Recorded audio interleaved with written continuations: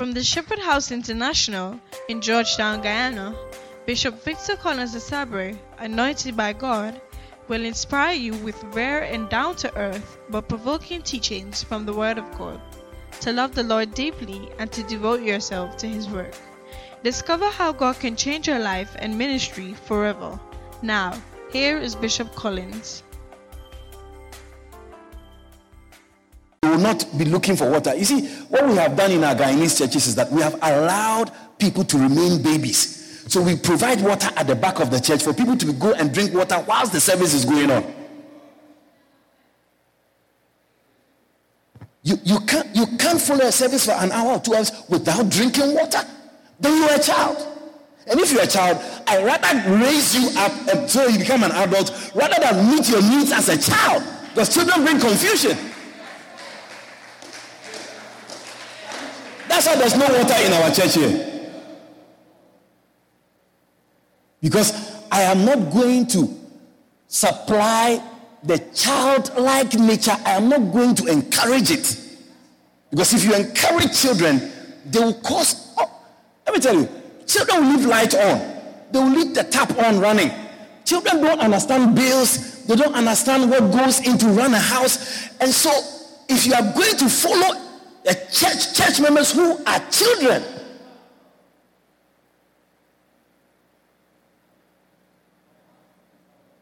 you follow them, you make them a golden calf.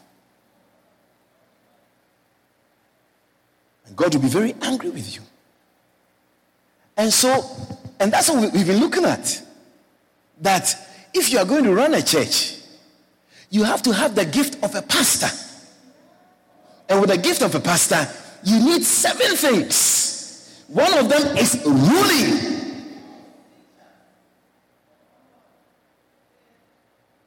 So when people come to the church and they are part of the church, you don't follow them, they follow you.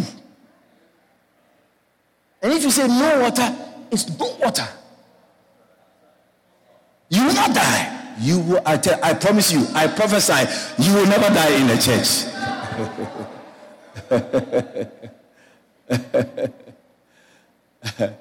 Pastor King, good to see you. You will not die. But you see, what has happened is that we have pastors in town who always do what the church members want.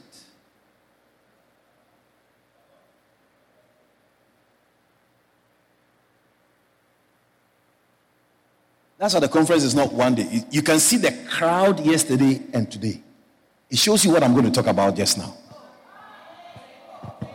Yeah. Ushers, can you please help them to, because they should know where to even pass. Because in this church, we know where people should pass. Before I realize people are passing here. Don't you see that? You in some churches they do that. People walk straight in front and they just pass.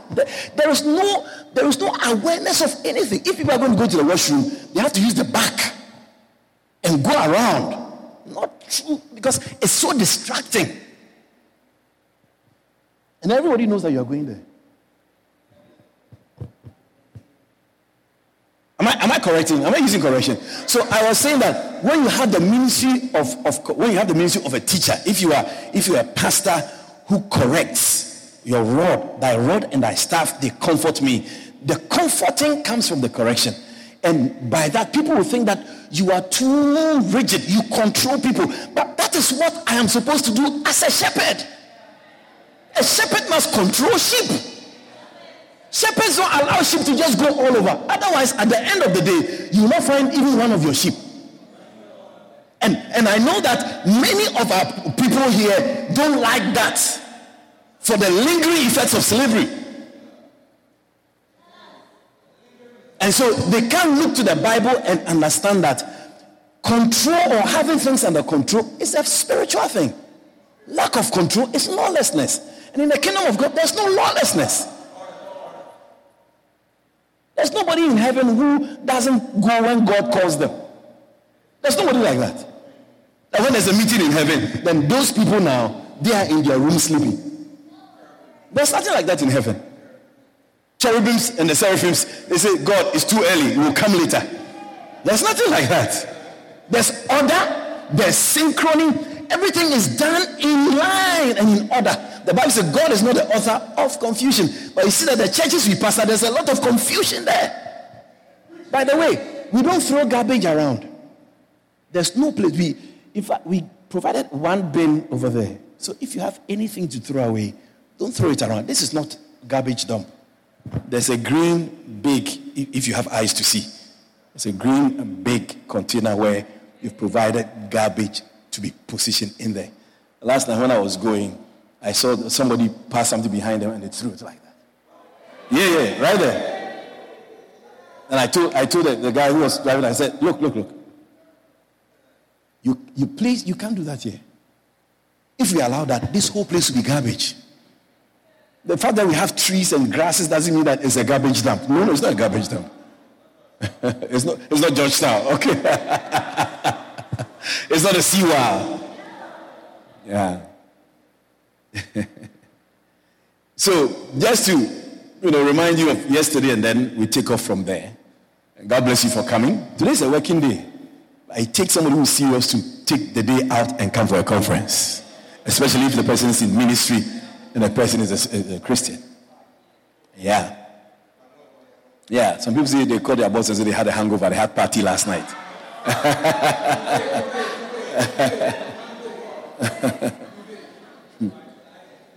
What you don't understand is that your boss can fire you when he wants to fire you. And that if you don't work there, the business will continue to run. With or without you. I've taught my church members that. I actually don't like excuses. I don't like to take excuses when it comes to God. Yeah, you must make a way. Where there is a will, there's always a way. Don't come and tell us that it's not possible. You do other things. You do other things in your time and in your convenience. The things that you like, you do them. Is this that you say you don't have time for? It's like money. People say, I don't have money. No, they don't have money for that. They have money for something else. You don't have money for TV, but you go to course and you take a TV. Nothing down. Fridge. Big fridge that you can't even fill it in your house.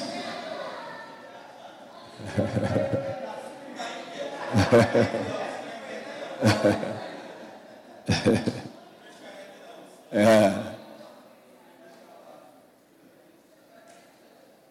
So we looked at Ephesians 4:11, isn't it?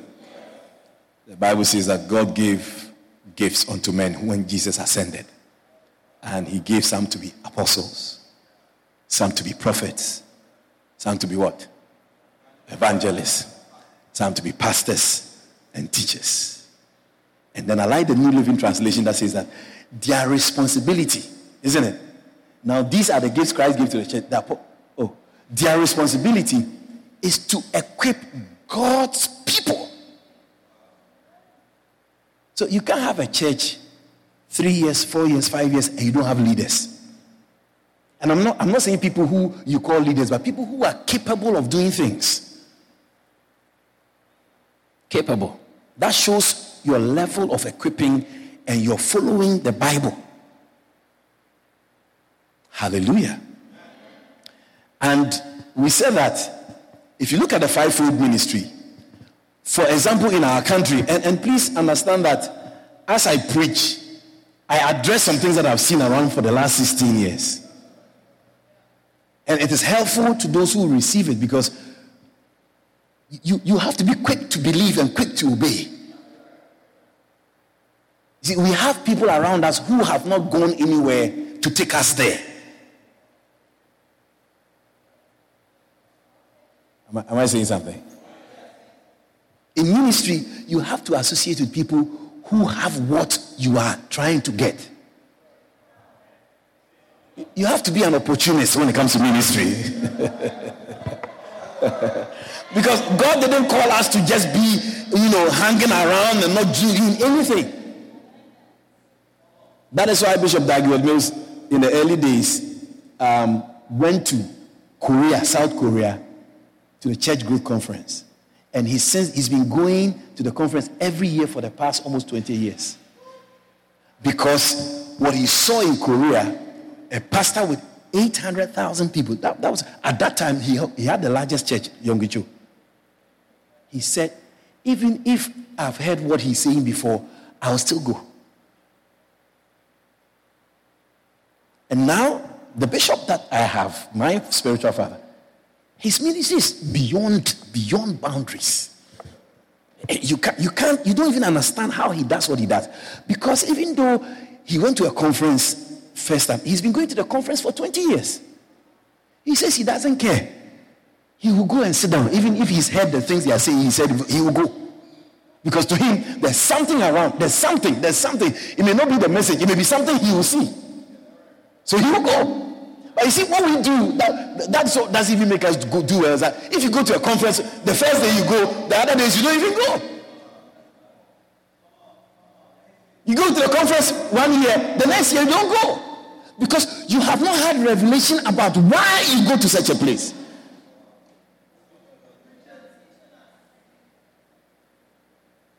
Solomon said, I went to the field of the sluggard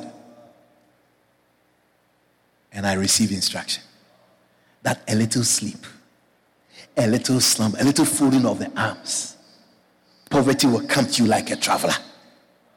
When you go to places, you see things. And you cannot think of things you have not seen before. That's when you depend on visions. How many people get visions? But if you expose yourself to things, you see that God will transmit information from what you are saying into your spirit so that you'll be motivated to also do similar things. So when people don't have time to go to places, they don't do well in ministry also.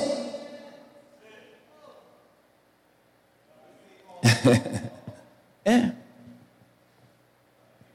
Yes. I'm glad I also came this morning. So, the apostle, the prophet, which we have a lot in Guyana. The first two, because the apostle said that God has set in a church first apostles, secondarily prophets. So nobody wants to be third or fourth, at least number one or number two. At least number one or number two. So you see that people just call themselves prophets and apostles. Just like that. But okay, let's say that it's not even just like that. That's fine. But if you are going to run a church, you need the one that doesn't seem so impressive. You need the pastor. Because the Greek word for pastor is poimen, which means a headsman or a shepherd. If you are going to run a church, you need more than an apostle or even a prophet. A prophet sees and he speaks. That's all. Unless a prophet adds the foundation of ministry, which is preaching and teaching. But people like prophets because people like movies, people like magic, people like to see Baku, people like to see Jombi. So when you say, I have a word for you, you are more important than somebody who say, come sit down. The Bible says that for God so loved the world. I could come next week. But if you say, bring oil, I see Baku following you. You see that when they do the conference, you are there. You are there for the conference. Because somebody will see Baku around you.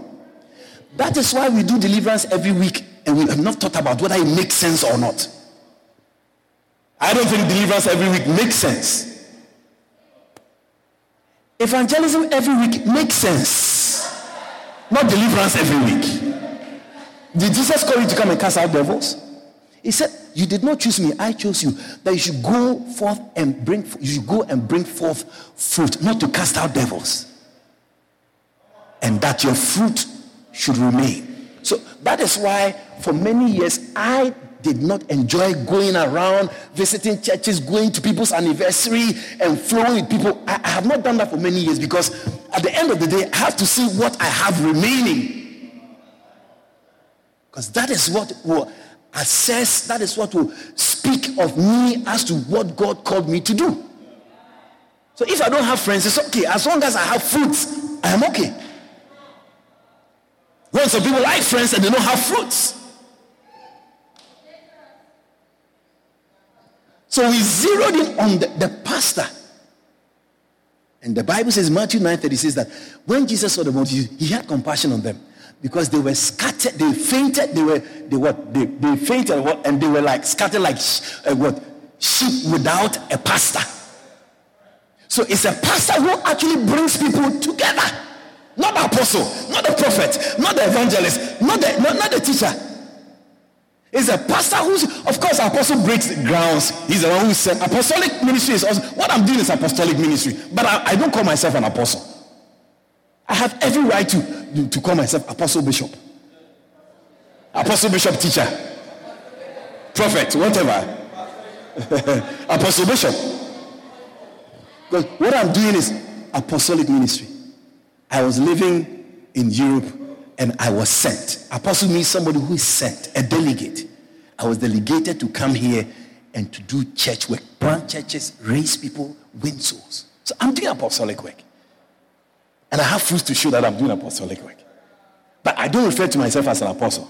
Because my main thing is to gather people and to teach them and to raise them up. And if I have to break grounds, I'll break grounds. But I'll stay and preach and teach and raise people.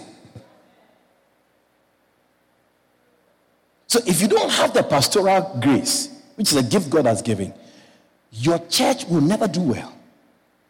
And so don't start a church if you have the prophetic ministry and you can't preach and teach. Because miracles is not what a church runs on. A church is built on the word of God. Systematic teaching, preaching, exposition, exposure, revelations, ministry, teaching the word of God. Jesus, when he resurrected from the dead, he was talking to Peter. He said, if you love me, feed my sheep, not cast out devils from them. Feed my sheep, John chapter 21.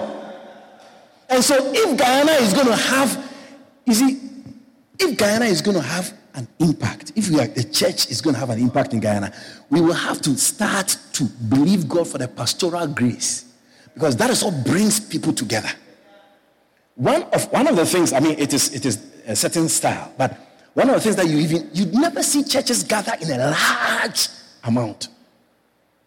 You never see that. And we have churches that have hundreds of denominations, hundreds of branches around, 70s of branches, and you know them. But to bring everybody together, it takes a pastor to do that. Yeah. Pastor with a rod, not a pastor without a rod. Are you still here, or you've gone home?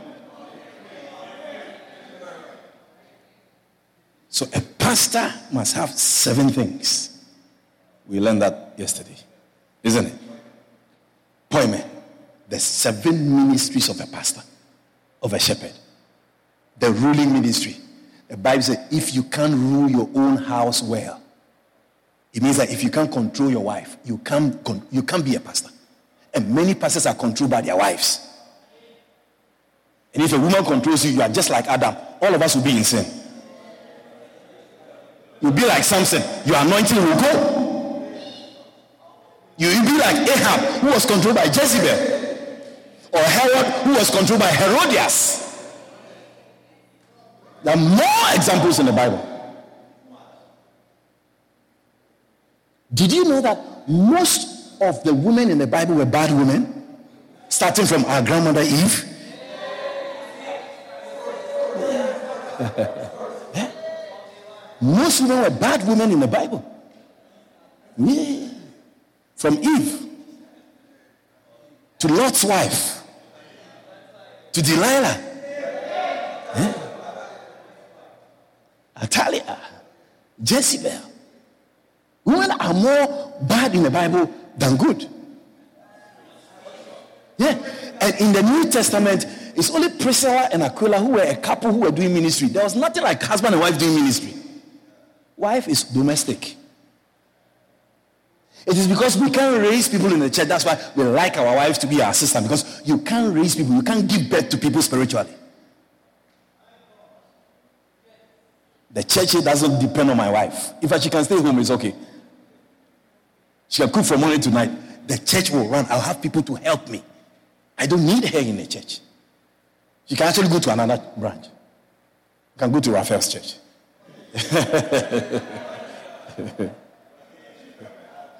I'm not saying that because I don't love my wife. I've been with her for 27 years. By the grace of God. But I'm talking ministry. I'm talking how Adam was the one who was given an instruction about the apple, and yet he ate the apple from the woman who came later.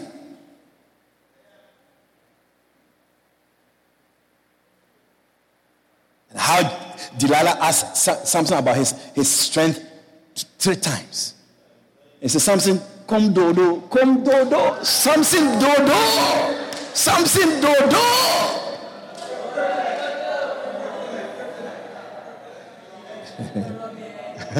Rubbing head. Women are very important. They are very important in our lives. But they are not the Holy Spirit. They are not God. They are not the head of the home. And what I'm saying is Bible I'm saying. I'm not saying African tradition or shepherd house. I'm talking Bible. Except that for many of the biblical things, you don't practice them. Because you are not strong. A pastor must have ruling abilities. Joey, are you there? Is it working? Yeah.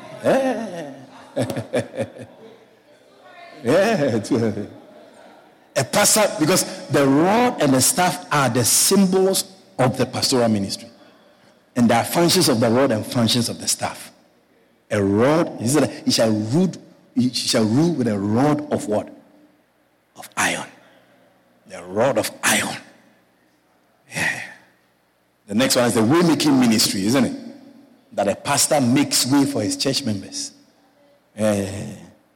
Number 3 is the territory-taking ministry. If you can't take territories, you are not a pastor. You have to use your rod to take the sheep to a different level. Yeah. You have to take your ministry to another level. It's territory taking. And then the comforting ministry, where you are there for them when they are sad and when they are happy and all of that. You are there to comfort them. You are like the Holy Spirit.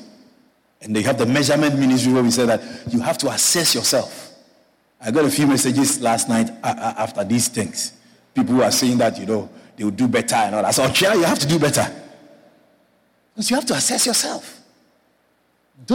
You have to be objective about your ministry. Who are you? Are you a prophet? Then focus on prophesying if you can't pastor. Don't be a dentist and want to do abdominal, you want to deliver babies when you're a dentist. It's only in the ministry where anybody starts a church, no matter the gift they have. Because people are proud. They want to be on their own.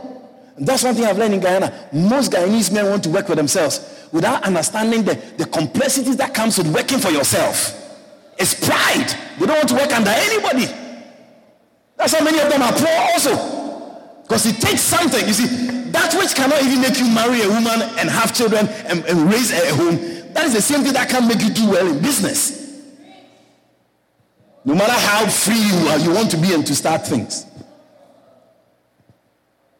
Has the conference started already? Conference has started. Okay. This day 2. All right.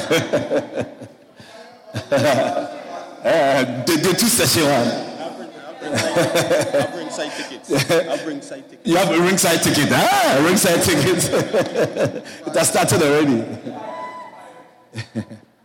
Are you with me? And so that pride makes many pastors who are not doing well walking around without anything, does not want to submit, does not want to learn, does not want to let anybody, nothing.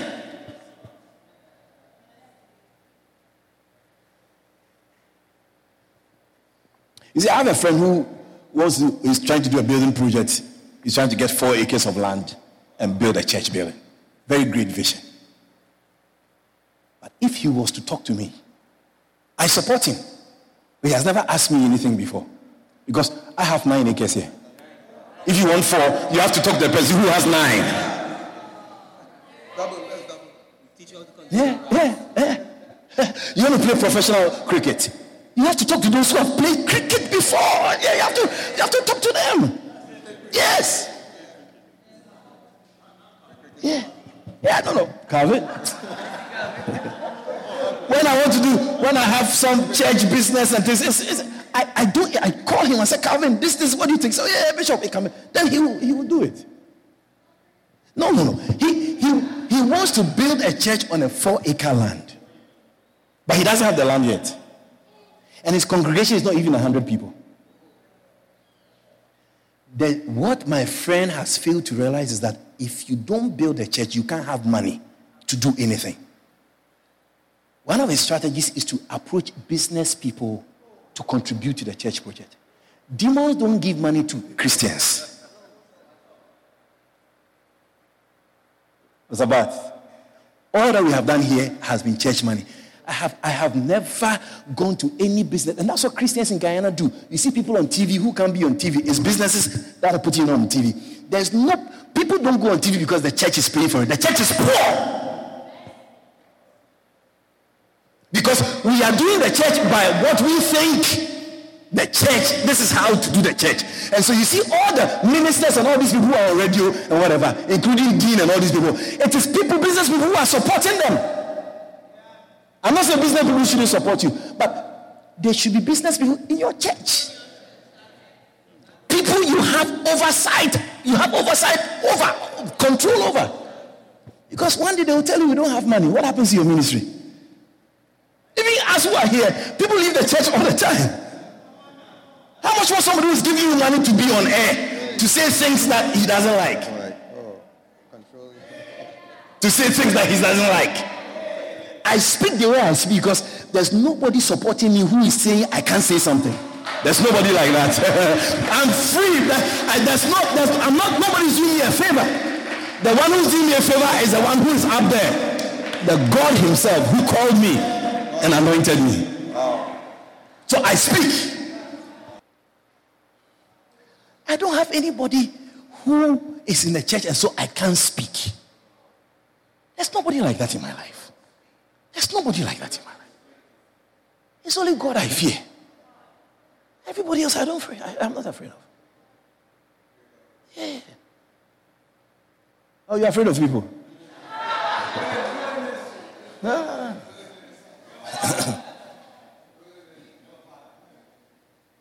John the Baptist had that boldness.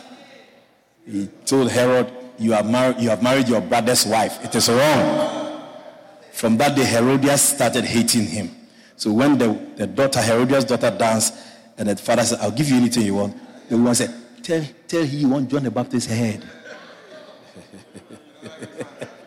The woman hated the boldness that John had. And Jesus said, there's nobody born of a woman who is greater than John the Baptist. He even died very young. But he's the greatest of all that have been born of a woman. So, you have to assess yourself. Assess yourself. Assessment. Assess yourself. Whether you are in the right place. Don't. Ministry is so important. Ministry is so critical. Ministry is you are either going to be sent to a place in heaven that you will not be happy or you will rejoice. And therefore, you have to be very careful how you just go every day without assessing yourself. A pastor assesses himself. Jesus said, how many of you have 100 sheep? The 99 will come home and one is left out there. We will not leave the 99. How many of our members are out there that we don't care about?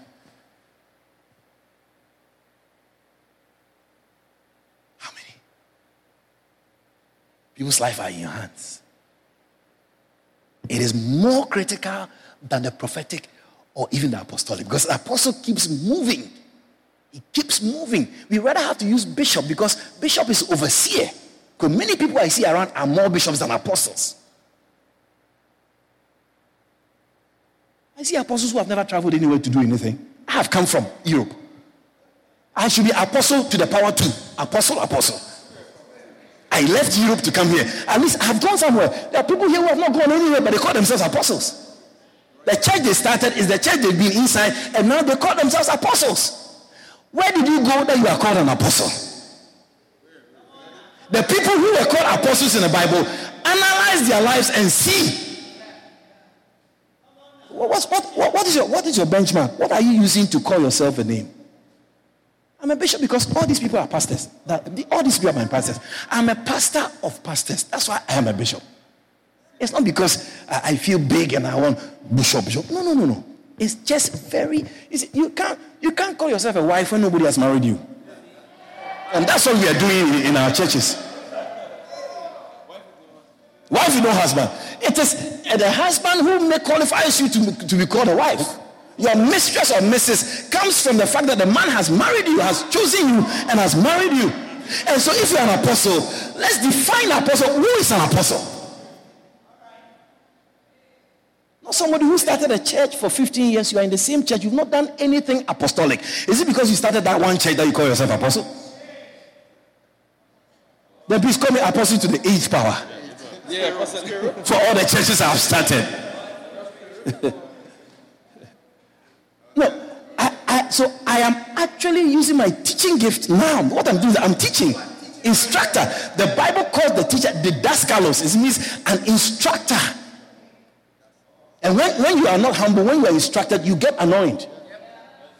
Yeah, you feel proud. Oh, why is he talking like that? Why is he saying what he is? No, if you don't have the spirit of humility, you'll be angry with me. Instead of being quick to believe and quick to obey and quick to hear.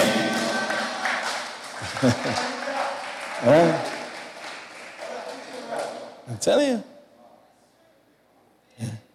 There's so much to probably lose or whatever for me to do what I'm doing than to stay in my church Sunday after Sunday without talking to anybody.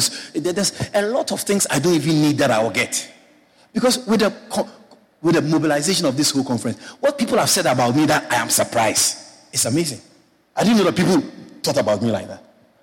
Yeah, I never knew.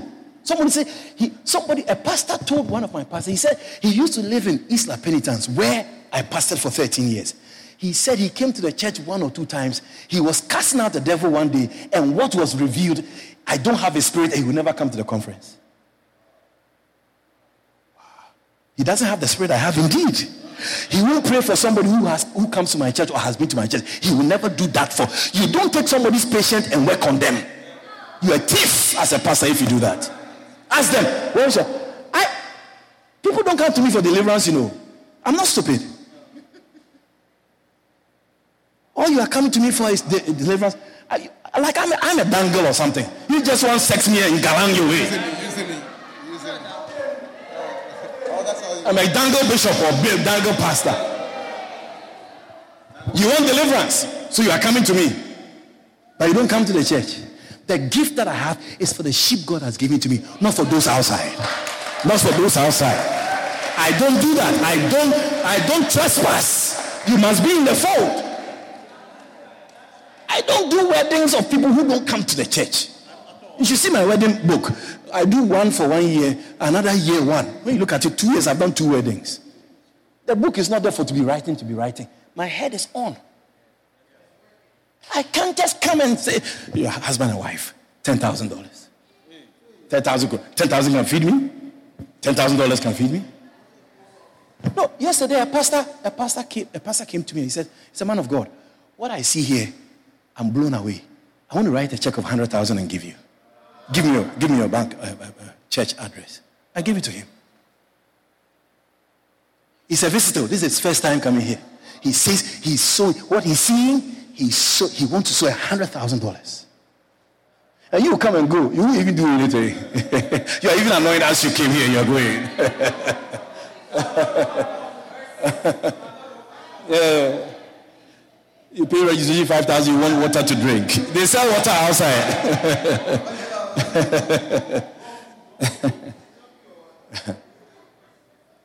We are not afraid to collect registration. We are not afraid at all.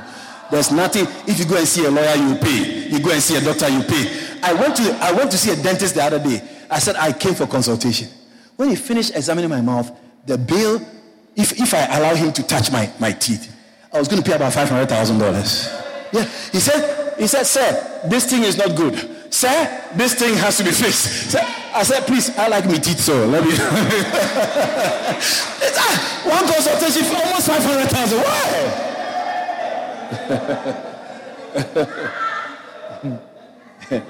If we are afraid of money, we wouldn't have what we have here. No. Yeah, no. When he put it together, I said, you see, this. I said, this one is more important to you. You fix it, and then this one hot things. He fixed it. Said 30,000. I said, no problem. I paid 10,000. I said, let me take a picture of all the things you found and how much. So when I get money, I come and say, okay, do this for me. Layaway plan. Layaway plan. Yeah. You will never tell the dentist that he's collecting money. When you come to the church, you want everything free. You want water at the back. What do you need water for? Are you writing notes? Do you have a pen and paper to write notes that you're asking for water? I hope that in your classroom in school, they have water at the back in the classroom and you drink. You buy it. Because school is training. You have come here for training. And one of the part of the training is that you don't get water when you want it. We give water when we have to give water. We are the ones leading, not you. Break time we drink water. Break time we have lunch. That's how we do it. Order. Training.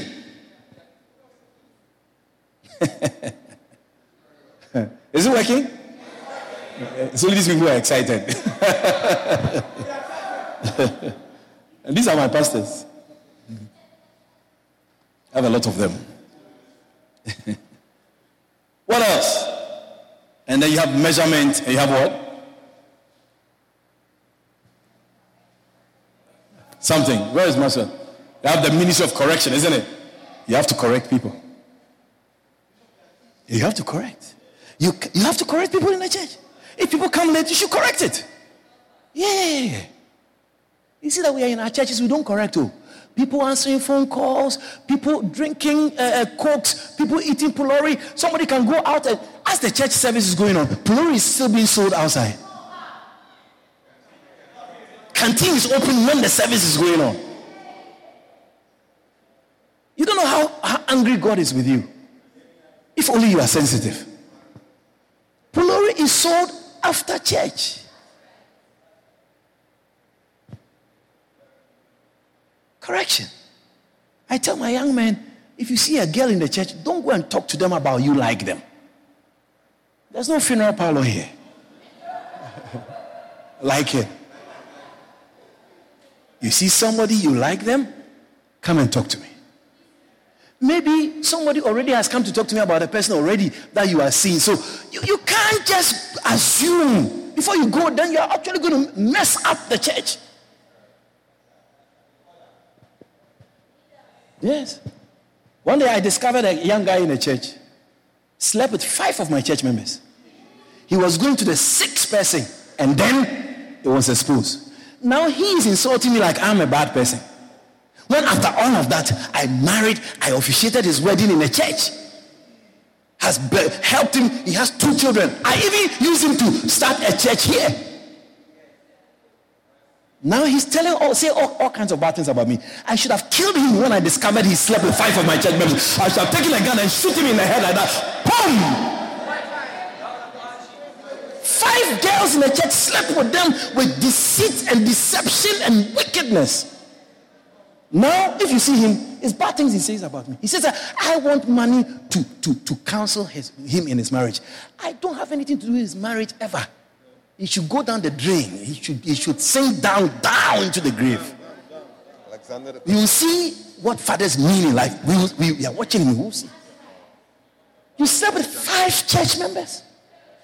It's the 6th girl who was very naive. So she told somebody about it, and the person said, boom, no. Then she came to tell me. And I called all the girls into my office. Come and see crying and weeping. Your brother in the church quietly having sex Now today I'm a bad person. Don't let me review the record you have around here. Real one. No, I expected that at least he would have been one of the most humble, faithful people around. He said, Charlie, if I look at what God has forgiven me for, it's like, Bishop, I don't know where else I could go with all these bad things I've done. And after that, you have blessed a marriage and I have children. Bishop, I will die with you. Now, I'm a bad person. To him, I'm a bad person. I'm a bad person. Saying all kinds of things about me out there.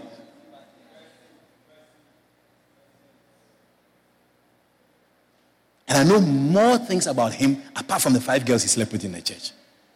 You should come and stand in front of me and talk nonsense. You have to correct people. Correct people. If you can't correct, you can't be a pastor. A pastor corrects. Thy rod and thy staff, that it comforts me. The Lord is my shepherd. It stands for correction. Yeah.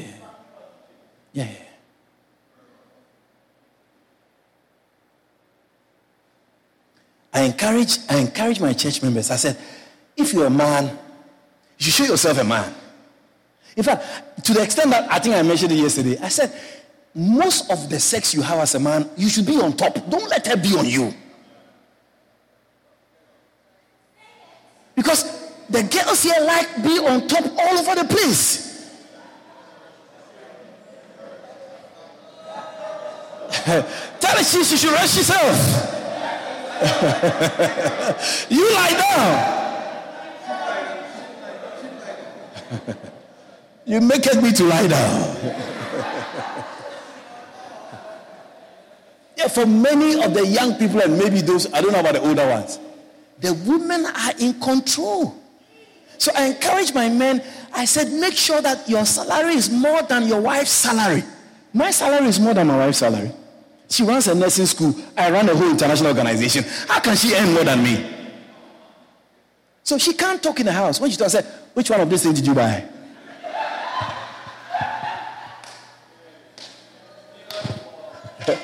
And she doesn't like to use her money, so everything is me money she wants.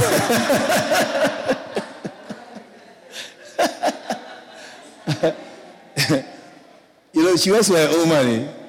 I don't ask her for anything. I do almost everything in the house. You get it? And then you see she comes and says, you could give me 1,000? I said, me got no 1,000. I said, where is your money? She said, at the bank. I said, now go and collect it. I said, oh, the bank is far. I said, me give you no money.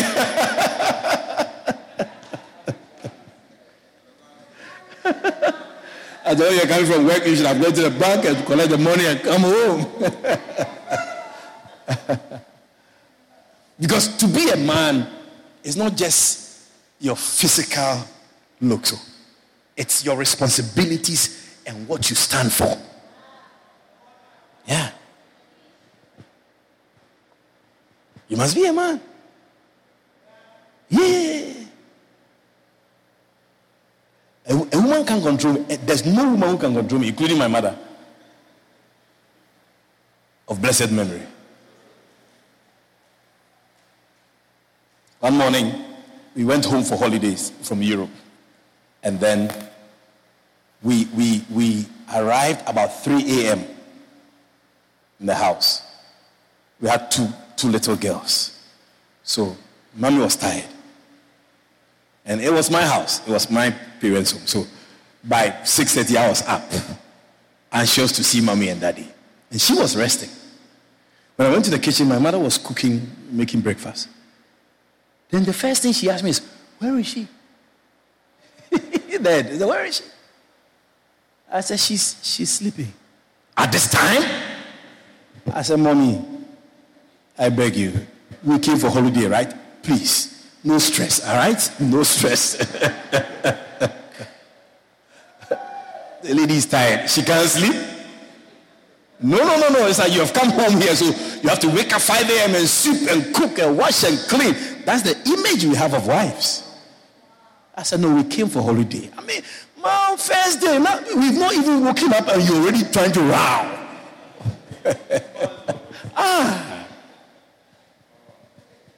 So even your mother, you should be able to control your mother when it comes to your ministry and your marriage. They said, Mommy, I chose her. I didn't choose you. You'll be in trouble. You'll be in trouble. I thank God for my mother. I mean, as much as I was a bad boy, there was no woman I would bring home that she would not like. Yeah, she used to like most of the girls I bring home. You cook for them and have them. You know how mothers inspire them children. Yeah. But there are some women, there are some mothers. No girl can come around you. It's true. If you were in Africa, we will tell you your mother is a witch. But we can't say it in Guyana because you don't understand. You don't understand how your mother wants to marry you. Or is married to you spiritually already.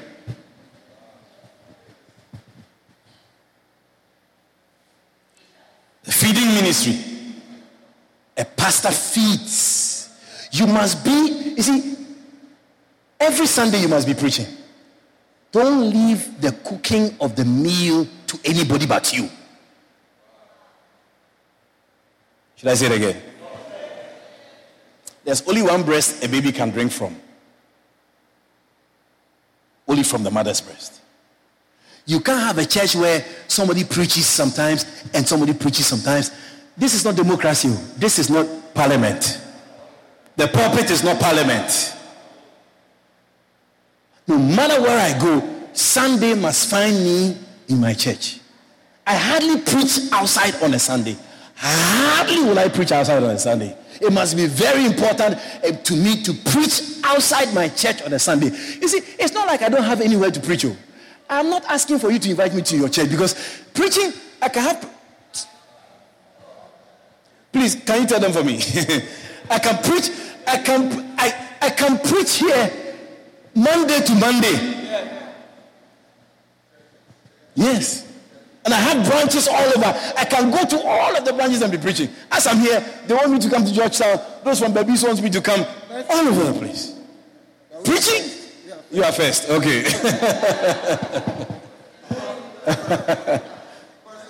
No, but I like to preach right here where God has given to me because the work I do outside, as much as it's a good work, this is what I can show that is my fruits.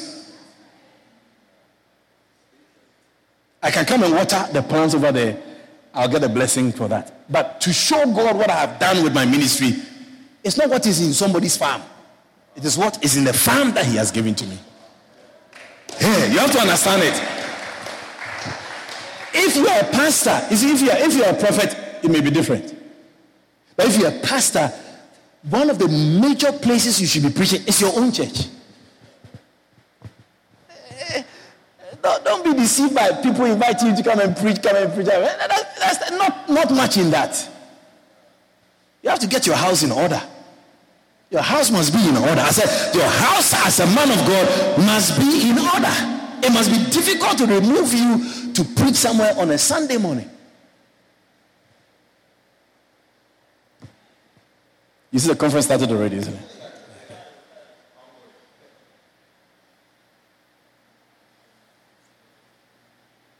So those are the 7 things that if you are going to lead a group, you are going to lead a congregation, you need it. You can't lead a group of people called a church and you don't operate in these 7 things.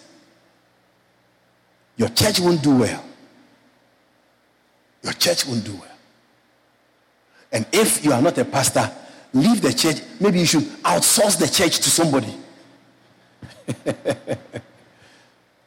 Don't be proud to pastor a church when you don't have the gift of a pastor. It's either you have it or you practice it. You learn and practice it. It's possible. But if you're not interested in practicing it, I can tell you 20 years, you don't have anything to show. And there's nobody that you give 2 girl sheep and 2 boy sheep. If he's a good shepherd, will not get 100 in a few years' time.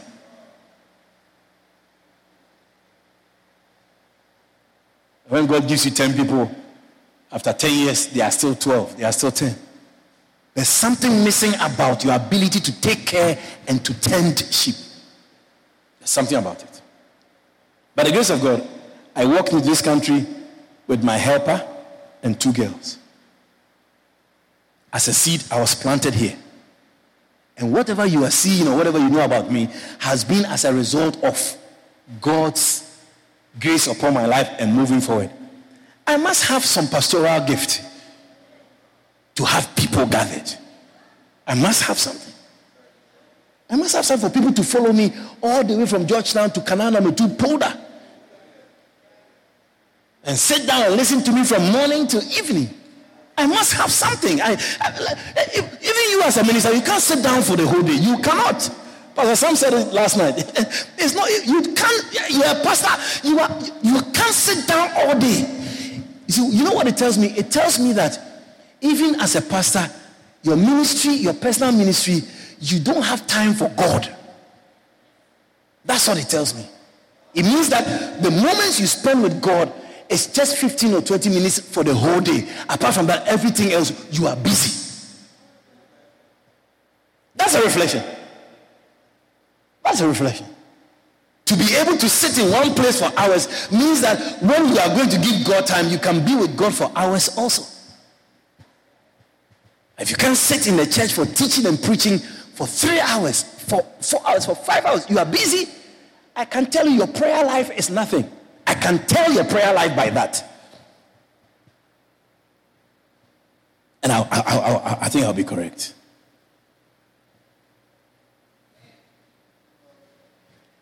Your ministry is first to God as a pastor. It's first to God before the people. You don't receive from God, you can't tell the people anything. And you can't just go to God for 5 minutes and say, God, I'm in a hurry, please give me what I have to speak, 5 minutes, and let me go. The people are waiting for me. No, Moses went to be with God for 40 days and 40 nights.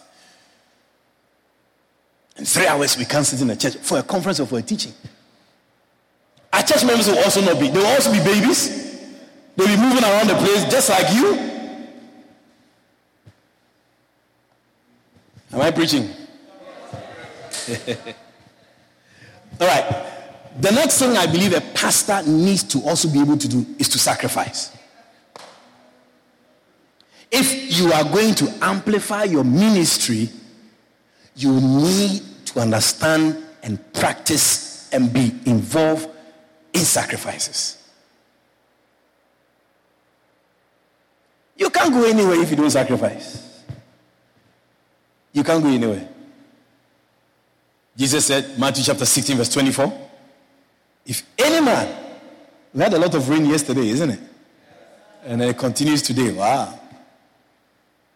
We had wanted some sun, isn't it?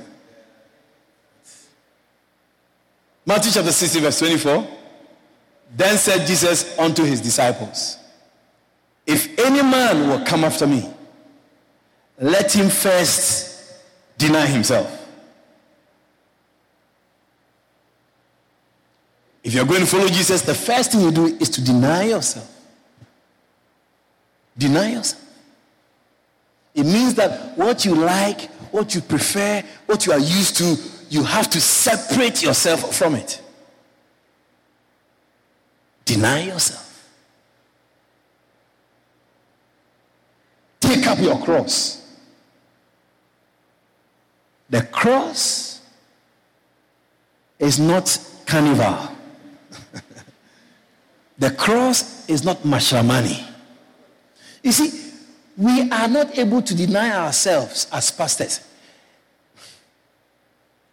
You see, I don't want to sound like I'm against family because I have family. If I didn't have family, you would tell me that I don't have it. But for me, holidays are not family times.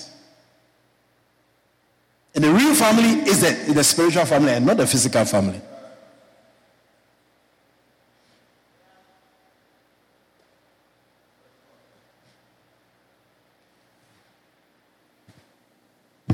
My father didn't teach me how to preach. It's my spiritual father who taught me how to preach.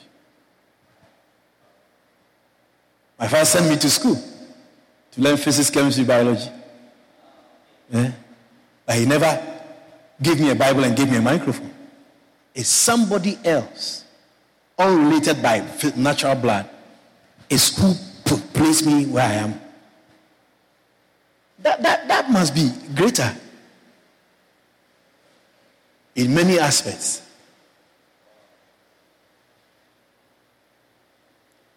There's too much time we spend with so-called family because the self is alive. We want, you see, men of God, if you're a man of God, you have to watch your wife.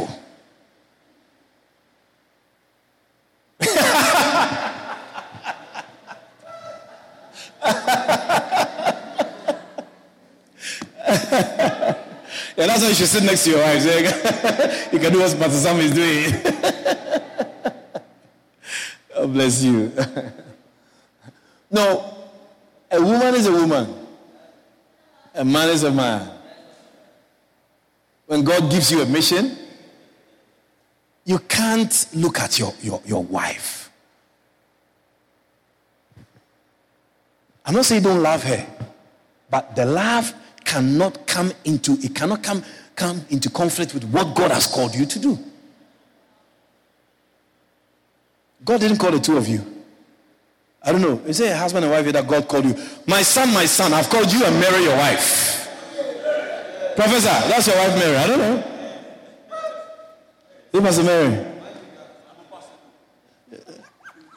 God spoke to your husband and said, and also spoke to you that I have called him and I've called you together as one. Forgive.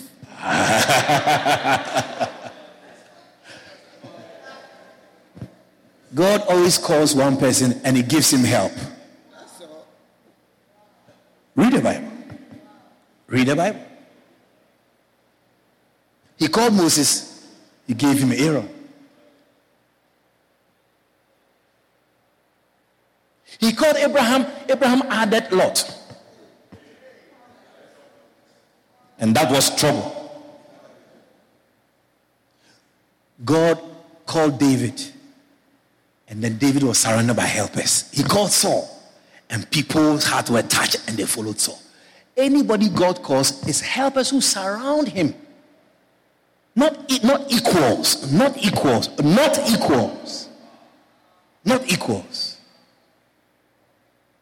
And helping me doesn't mean that what you tell me, I should take it if I don't want to take it. Then it becomes control. When God speaks to you as my wife, you should be careful how you tell me. Because God is a God of disorder. Why does God say that I am the head of the woman and he has something to tell me about my ministry and he's telling my wife instead of me? God, I'm taking you to court. Yes, your wife may have some promptings and some, but even that, the wife has to be very careful how she brings that because she is not the head. It's the head who thinks. The woman is not the head, so she doesn't think.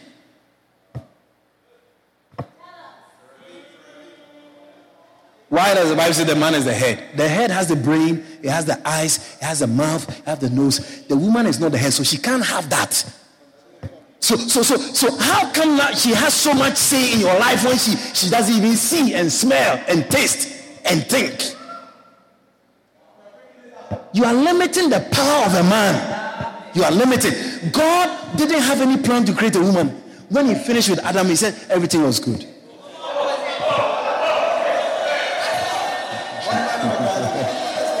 They were spending one, just like that.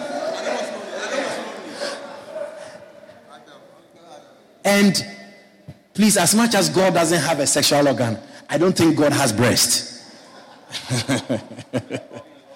God ain't got no Bobby. He ain't got no Bobby, right? Is it called Bobby? Okay. That's the right way. Bobby.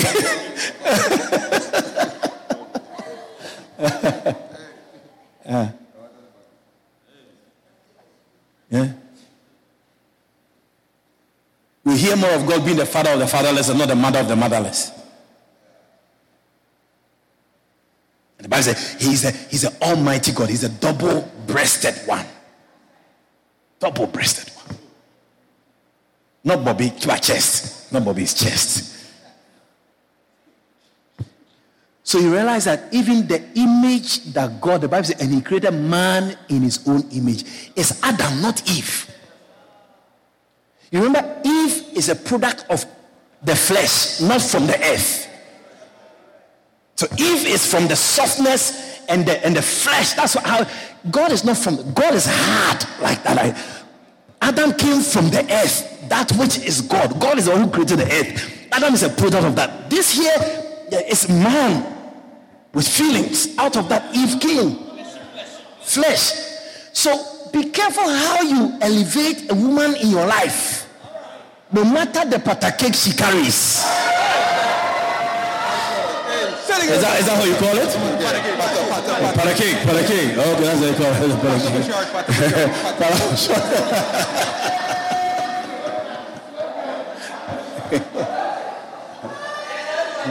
It's done by teaching me bad things.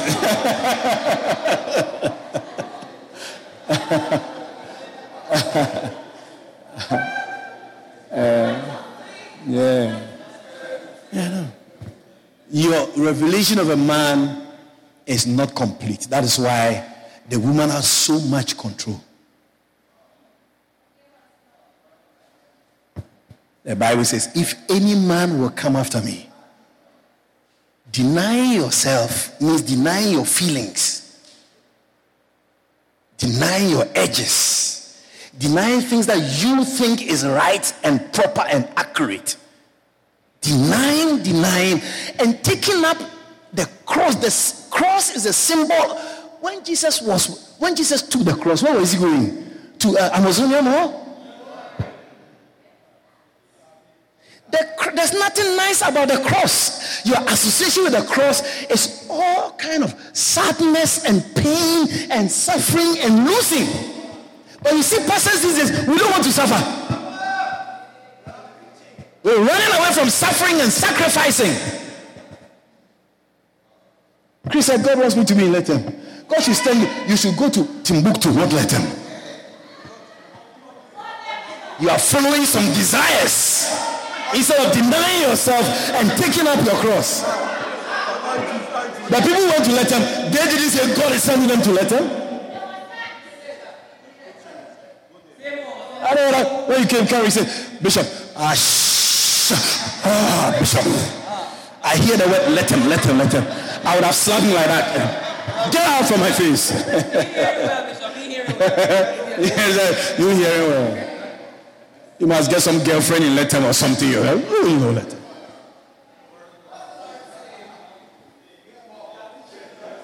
I'm introducing sacrifice, and it's part of this book. Losing, suffering, sacrificing, and dying. It is no more in the church, and therefore one of the major things in the church is missing. Let him deny himself. For many years, holidays, I bring my church people to church. Yeah. Every Fridays from 10 p.m. And all my church people, they work. They are not lazy people. They are not unemployed people. The professor here, he's a professor. He's a guru in mathematics. Yeah. We pray every Friday from 10 p.m. After they've come back from work, they go home around 6:30. By 9:45, I expect them to be seated here waiting for me to start prayer with them from 10 o'clock in the night. We will speak in tongues here in this forest until 3-4 a.m. Then the next morning, they are going to work. I don't know, that is Giftland Mall or Movie Town. It's America. If you are not somebody who is denying himself, taking up your cross, you can never be a disciple of Jesus Christ. You can never. You can never. You never. And a disciple of Jesus Christ, you should read about Peter, James, and John. That is how your life will be. If you can deny yourself and take up suffering for the sake of the cross. We don't want to pay any price. We don't like to pay any price for nothing. I have church members who can't even come to church twice a week. It's only Sunday they come. And you can't correct them also. Because you're frightened that they're going to leave you. Who brings the people? It's not God who brings the people. Who God bless, no man cause. Yeah. I'm too blessed to be stressed. Is that not what the people say? Yeah. So if God is the one who's building his church, you don't care who says they are not coming again. I am never afraid of somebody who says they are leaving the church. I said, go. The other day, a young girl sent a message to her pastor that she's leaving the church. So I was asking the pastor, why? She said she likes teaching children. And she has been removed from that department. So her spirit is no more in the church. She's going to another church. I said, give her passage, let she go along. You are coming to tell us where you want to function in the church? Who is you? Who is you? Why? What? Do you know, one of the most important people in the church for me is the children. So for example, I don't like people bringing sweetie for them. People say, hey, this person had a birthday, so I brought something. I don't entertain that. It is a way demons are imparted into people's lives. It's not all men who have faith, you know. I don't allow that. And you are so bent on teaching the children. Why? Why? What is your interest in that area? What do you want to do? And if the pastor in charge says, you know what? No, I have enough people, so you leave this place for a while. You vex. You want to leave the church. I'll get you a green ice yellow cab from town to come and pick you and take you to wherever you came from. Don't come here again. You think we are small boys? You think we don't know how? We don't know how we run a church. You can't come and tell me what I should do in the church. You, a church member, you want to tell me where you want to work? How many scriptures do you know? Go to me 10 scriptures. Let's see. Give me 10 scriptures about children. Give me 10 scriptures about children. If you can do that, then I'll consider your application. You don't know any scripture. You don't know anything. You see, you love working with children. You think working with children is just like that? We are humble enough to be asked to be positioned. The head of the place is the one who positions us. And we are humble enough, we are childlike enough, we are sheep-like enough to just do what God wants us to do through our pastor. And what I'm telling you, I am an example of it. I was sitting in somewhere. My pastor called me and said, Collins, I want you to go to Guyana. I didn't, even a word of prayer, I didn't pray. My pastor says I should go. What else do I want to say? Now, ask me and ask yourself whether it's not God who brought me here. It can only be God. But God speaks through men. You have to understand that. I don't have to go to God to pray for him to tell me whether Guyana is where I should go. His servant has spoken, and so God has spoken. That's why I'm here. For 17 years, my pastor said go, and I went. That's how come I can tell you that the girl can't tell me where she wants to position herself. Because I am not a product of that kind of spirit and that kind of behavior. It's the lawlessness people have in the churches. I want to sing. You want to sing? Sit down for 2 years and let's see if you can sit down for 2 years before you can be allowed to sing. When you come to the church, you say, oh, you're a good singer. I say, it's okay, thank you very much. Sit down. If you can be a good sitter, then you can be a good singer. For 2 years. you just like the stage. You want the glamour. You want people to say, and the song you are singing, you don't even know how to sing it. You don't even know the words. You see how when you go to funeral, people come and give tribute and say, I want to sing a song. We don't sing songs at funeral. I want to wish the family my condolences. I want to sing a song. I don't like them things at all. It's embarrassing. Music must harmonize and coordinate. You need keyboard, you need bass, you need everything to flow so that you serve the people well. Don't come and sing somewhere. What song do you sing? My Savior God, to thee. Look at you. You're spoiling the service. So funerals in our church, I make my singers sing. There's not like, oh, we are having a wedding, me cousin won't sing. Let your cousin sing at the refreshment where I will not come. Somebody said, oh Bishop, I really want you to come to the refreshment. What am I coming to do? Eat? I have food to eat. Do your thing at your refreshment, it's okay. I ain't coming to no refreshment. Your cousin won't sing in the church? Your cousin doesn't own this church. The fact that this your wedding doesn't mean your cousin have every... Do you know who stands on the stage? Do you know what it takes to stand on stage? Do you know what it takes to come here and minister? You are a joker. You are a joker. Do you know the price you have to pay to stand on the stage? It's just... And that's how our pulpits are. We don't even... as pastors, our church, the pulpit is just open to anybody and anything. You might as well be a dangle. Let everybody come in. Sex you.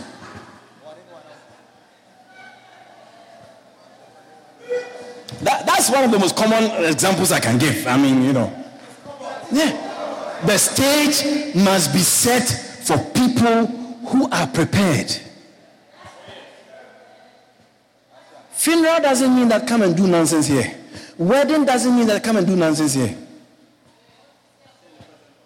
It's still the presence of God. With your wedding and your funeral, it is still the shepherd is in charge and God's presence is here. Nothing changes that. Deny yourself. Is it the things that you know you are used to, you have to forget some of them when you are doing church. You have to deny. You have to deny the things that people like and people want. You have to fight those things and do what you believe God wants you to do. You are not a good leader if you can't carve a path and allow people to follow you on that path. You are not a good leader. Not a good leader. They brought $2,000. Nobody thought about $2,000. They have carved a path. From this day forward, we are all going to use $2,000. That's it. You can plead the blood of Jesus on the 2,000. You will not. You put some in your pockets. What are you going to say? And it's forever going to be that it is the Ali government that brought the $2,000 note. If Janet Jagan brought 1,000 and Granger brought 5,000, Ali must also do something.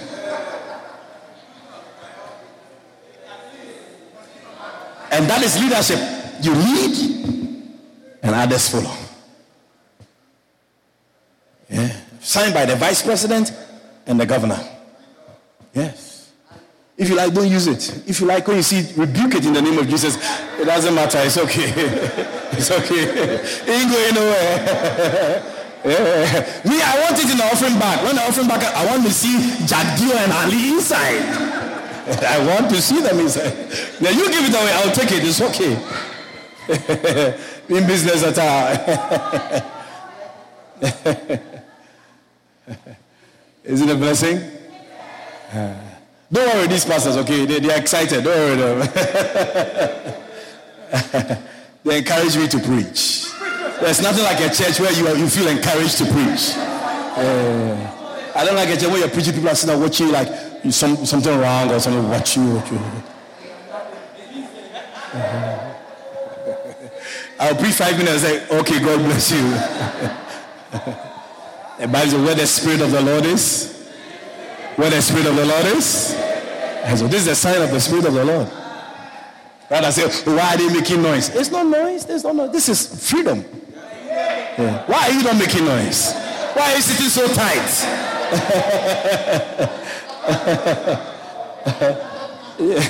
You want to go to the washroom? All right. You want water? Don't worry, break time, you get water. Yeah, you get water. Amen. Matthew 16:24. That's what we're talking about. Yeah, I'll go and sit down. You're blocking Pastor Kawe.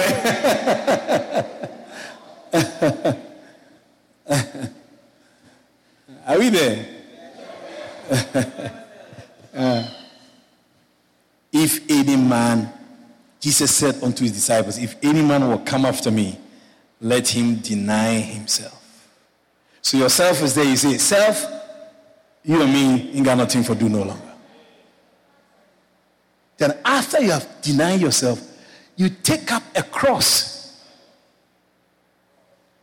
Jesus, you see, the cross was something Jesus couldn't carry. Is it Simon of Cyrene? He's the one who they organized to come and help. It's even there's a revelation that no matter how big a ministry God gives you, you always need a helper. You always need a Simon of Cyrene. You can't take the cross to Calvary alone. Jesus even didn't do it alone. He had a Simon of Cyrene. It's even a revelation. And so don't belittle being a pastor and having somebody who speaks into your life and somebody who guides and helps you. It's biblical. And the cross, shame. Jesus was naked, you know. Yeah. Pain, blood. If you watch Passion, you can see that Mel Gibson really tried. Yeah. If you listen to the interview of the guy, I think it's John Caviezel. I think, is it John? James. It's James, right? James Caviezel, the guy who played Jesus Christ. He's called James Caviezel, so JC. He said when Mel Gibson called him for the role, and he asked him, what is his name? He said, JC. He said, no. It's like the things were coming too much together for him that the guy who's going to play Jesus Christ is also, his initial is J and C. And the Caviezel guy, if you listen to his interview on YouTube on The Passion, he said he broke his ribs. He said lightning struck about 3 times. He said the making of the movie, his body had to suffer practically. He said it wasn't an act. I think he had to even go to the hospital or something. He physically endured pain. Because you can't, you see, this is not Chinese Jesus. You know the Chinese Jesus?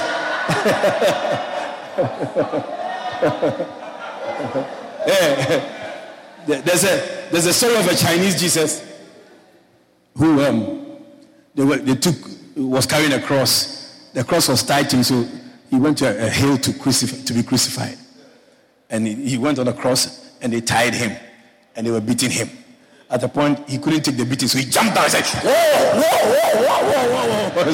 I said, you can't do that to me.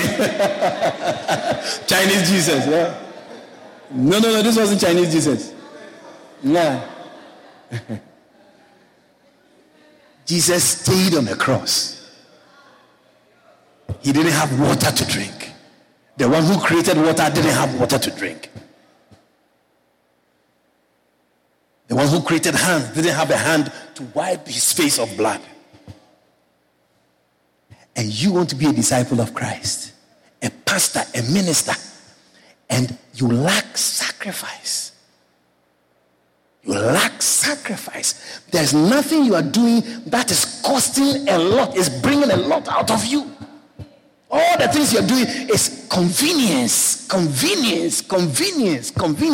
There's nothing you are bleeding for when it comes to ministry. We don't like that.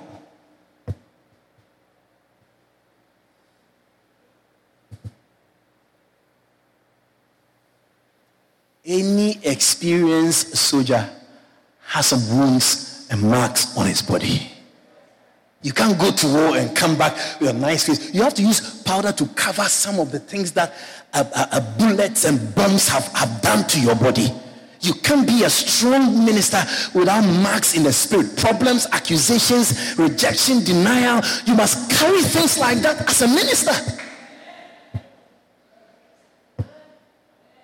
Yeah, people must reject you like they rejected Christ. People must be... The guy said he was casting out the devil, and what was revealed? I don't have his spirit.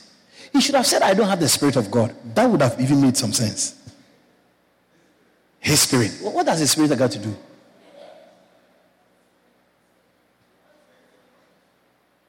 I said, I want to speak like Paul spoke and said, let me speak foolishly. He said he is a Pharisee.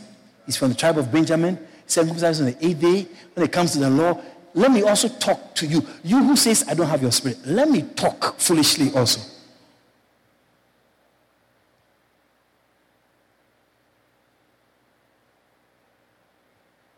I came here with nothing. Jacob went to his uncle's house with nothing. He came back with 2 wives and a congregation. And Laban said, I have learned by experience that God is with you. So when you are saying things about people, you should be careful. It's an inexperienced person who will just open his mouth and say things. That's why I say it, and I'll continue to say it. That is why we give people platforms in our country. Look at this Samuel Midas guy, Midas, Kestadine, all these people. They are nice guys. But there's nobody correcting them in their lives. The things they are doing, what is Soka Monarch? With your Rasta hair. If he was in my church, he would cut his hair right now. Yeah, he would bald his hair. And you see how we Guyanese Christians, oh yeah, congratulations. Oh, keep doing the work of God. Wow, nice, great, powerful. You sit on the praises of men. You see what God will do to you. God gives you. This is very American. Whitney Houston. All these people, they start in the church with great voices. And then because of money and fame, they check out. This is exactly American culture we live in. You are just black. Oh, everything about you is American. You are not Africans at all. It's just the color you have. You are African. You are not an iota of an African. I'm telling you. You are American. It's Americans who do ministry with their wives, who take pictures with their wives. I have a pastor friend. Every Sunday his manner is he and his wife. I'm sure the wife is pressing remote in the house. Beep, beep, beep. Beep, beep, beep, beep, beep. Ah. My pictures, do you see my wife there? No. The conference is not me and my wife. The marriage is me and my wife. The children is me and my wife. Home is me and my wife. The conference is not me and my wife. And you sit down and she's standing like she's a dominant factor over you. She's sitting at the back. She came late, so she's sitting at the back. She doesn't want to disturb me. Because I'll preach about her when she comes up.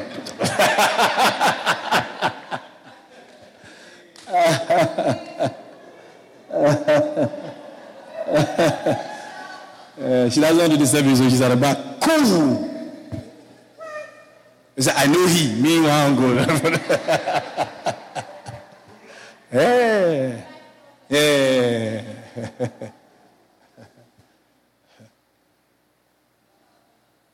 Am I helping you? Last night, a young husband said, Bishop, the things you said about your life, that is the icing on the cake for me. I said, you see, you can't preach without using yourself as an example. And using others also as examples. Then they have some people who are walking around having some ambassadorial titles, ambassador of something. Graduating with some doctorate and some ambassador. Something. All of that is not important. You must have names and titles that are relevant. You see, even American that we are so much after, they don't use titles. Benny Hinn, T.D. Jakes, Joel Osteen, you hardly hear that they are reverends or you don't hardly hear their titles. But you see, black people like titles. We like gold chain, gold teeth, everything. We like Allion with sports wheels and boom boom music. Black people. Yeah. Park the car somewhere and music playing, and then he say, "What's going on?"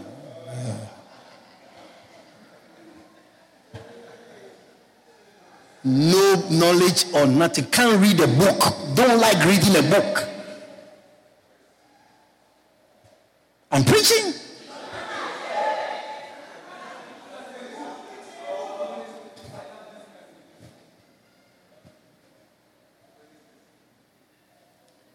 So I want to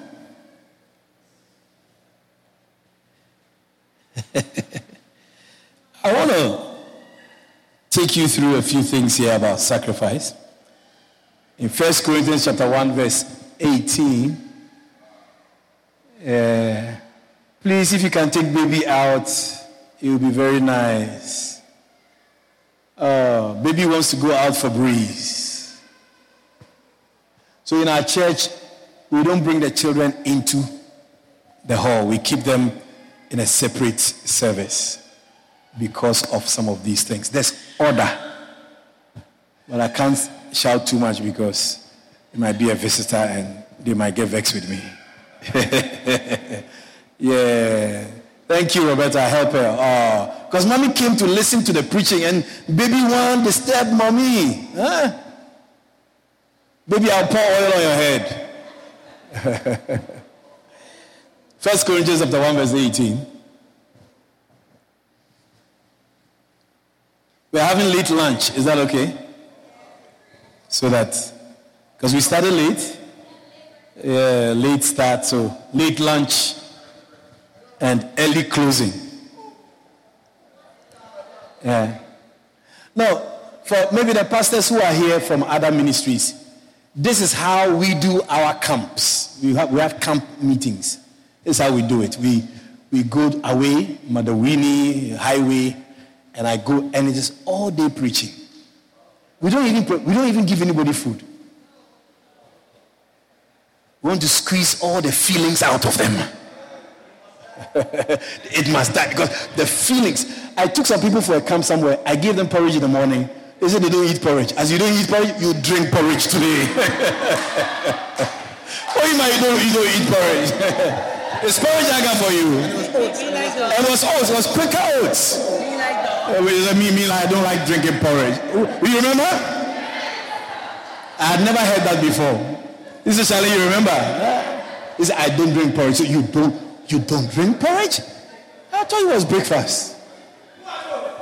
I said, there's nothing. This is the manna this is manna. You must eat this manna. If you don't eat the manna, then you try them. Yeah? Those who didn't eat it, they were there hungry. I said, okay. Then when you pray for them, you should come and see the demons leaving them. Because they are let. Flesh must die. Denial and taking up your cross is one of the major things in ministry. Major things in ministry. For the preaching of the cross is to them that perish foolishness. But unto us which are saved, it is the power of God. One thing that the church lacks these days is power. Many churches don't have power. The church does not have power in Guyana. What we are doing by the grace of God, if many people come on board, we will take back Guyana for God. You see, it needs mobilization with a certain mindset. Guyana is not controlled by the church. Guyana now is controlled by Muslims. United Arab Emirates. Nice white dress with a turban. He was foreign minister or something. He was here the other day. Islamic, whatever bank is coming. Because our president is a Muslim. Vice president is a Hindu. I don't know about Philip. But things don't look well for Christianity. And then when you have people who are close to them to tell them the truth, they align with them. They say they drink soup. When Nicodemus came to see Jesus, in John chapter 3, I never heard when they came to arrest Jesus that Jesus said, Peter, please go and see Nicodemus. See whether he can make a deal with the high priest so that I can be released. In fact, when Peter was trying to obstruct the arrest, Jesus said, put back your sword. When Pilate said, you don't want to talk, I can release you. He said, you can release me? You only have what you have because it was given to you.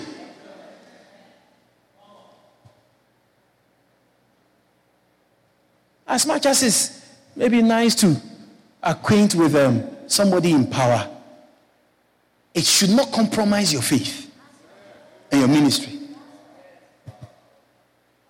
No, Nebuchadnezzar can rise against Shadrach, Meshach, and Abednego, but God will show up and prove that he is above Nebuchadnezzar. And that's why I've said this. I said, nobody has done anything for me here in Guyana for all the 17 years. There's nobody who can say that we have helped him. Nobody. From the church to the government, nobody. That's why I speak like how I speak. So please forgive me. Because maybe you can't speak it because your navel is tied somewhere. Mine is not tied anywhere. If you don't do it, it's okay. I'm good. I'll take it as the will of God. And I encourage myself. We got this land. We didn't have to talk to any government. I look into the newspapers. I saw land for sale, Canal number 2 Polder. I called. Where can I see it? He said, tomorrow, 10 o'clock. Where? Meet me at Bel Air Park and I'll go with you. Went to meet the woman at Bel Air Park. We drove all the way here. Came. Acres of land. There was no minister of lands inside. I don't have to go and lick bottom and drink soup. Because when God wants to do something, he can do it with or without somebody. He can do it when he wants to do it. Came, negotiated, installment, paid, did the paperwork, bam. Transport in the name of the church. Finish. There's no government who knows what is going on here with nobody. The other days that some demons rose up and then the police started coming here.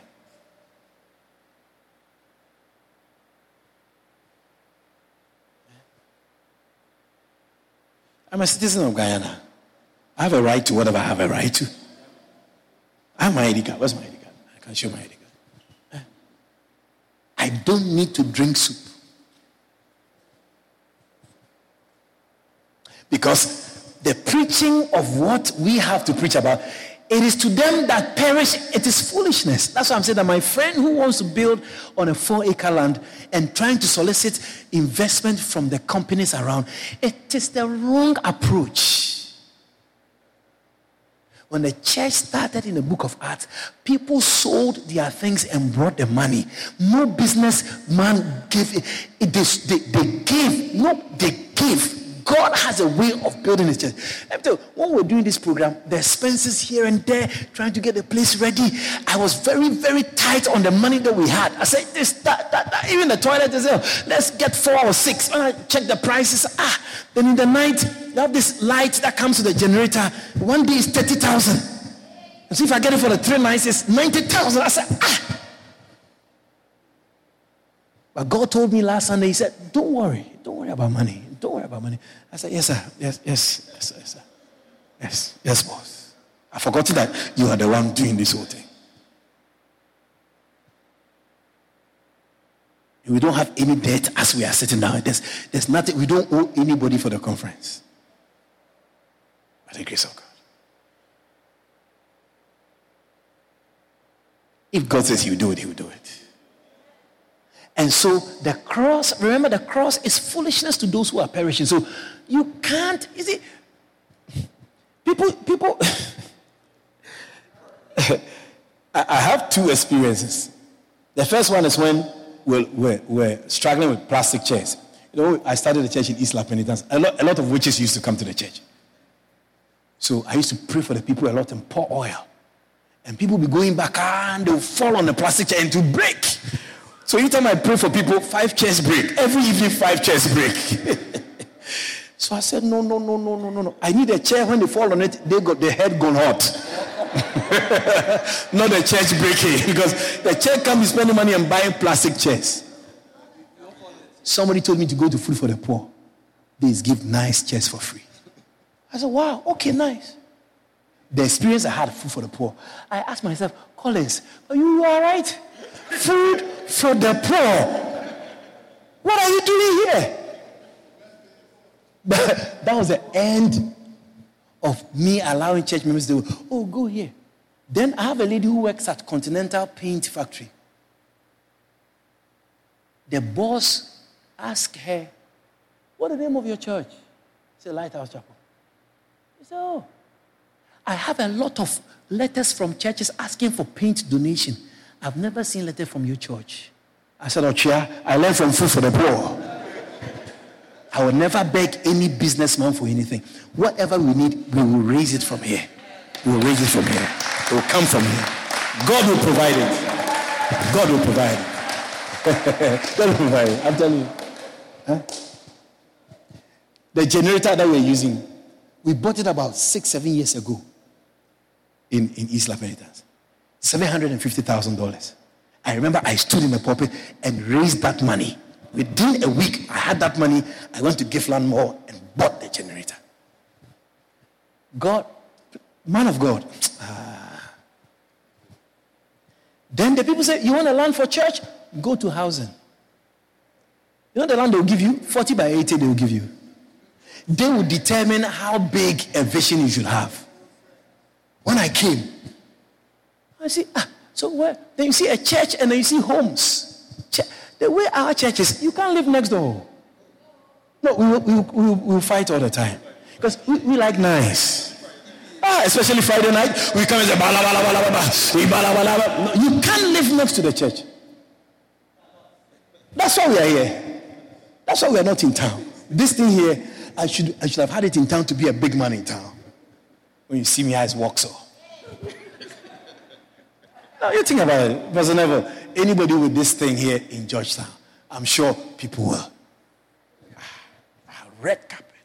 So wow, he's the bishop of there. So I was actually looking for the land next to Multi, between the mosque and Multi, the land there.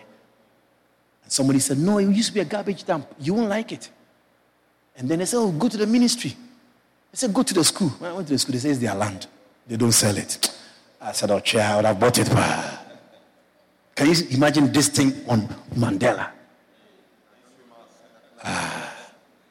I drive me nice big Prado with my tinted vehicle, tinted window. They have a nice one about, it would have enhanced the church. Now I wear glass shoes with some diamonds on it. Hey, when I get to the church, people come and touch this. Oh, I receive it. Yeah, boom music.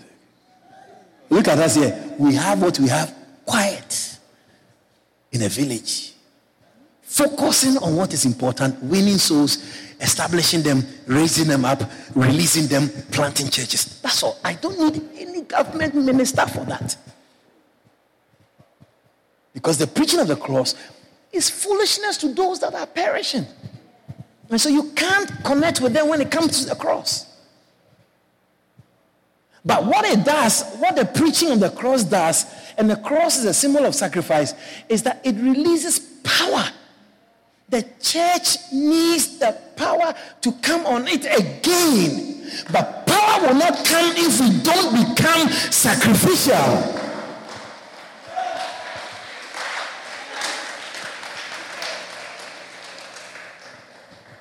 Sacrifice releases power. That's the first point. You want power? Sacrifice. That is why even in the evil kingdom, they like killing people. They like murders. They like drinking people's blood. Because when blood is shed, evil powers get strength. I remember many years ago, I had a girl in the church who used to be a witch, or who is still a witch. Currently a witch. And she told me that if you see the girl, you never assume the things that she will tell you. And she said she is responsible for accidents on the road. Yeah. Well, I used to have some little girls witches all around the church. And they used to tell me stories. I thought they thought it was exciting or something. She was responsible for accidents. And they will tell me something today. Tomorrow you see it happen and it will be in the newspapers. Yeah. There's this turn around the East Coast when you pass the new COVID center. A lot of accidents used to happen right there. That was one of their strongholds. It has reduced now. I think before the Cosmos guy died, it was around the same place. It was a little closer. Linden Highway is one of their strongholds also. They like drinking blood from there. They put their cup there. They wanted to kill me one day on that highway, but they had to drink their own blood.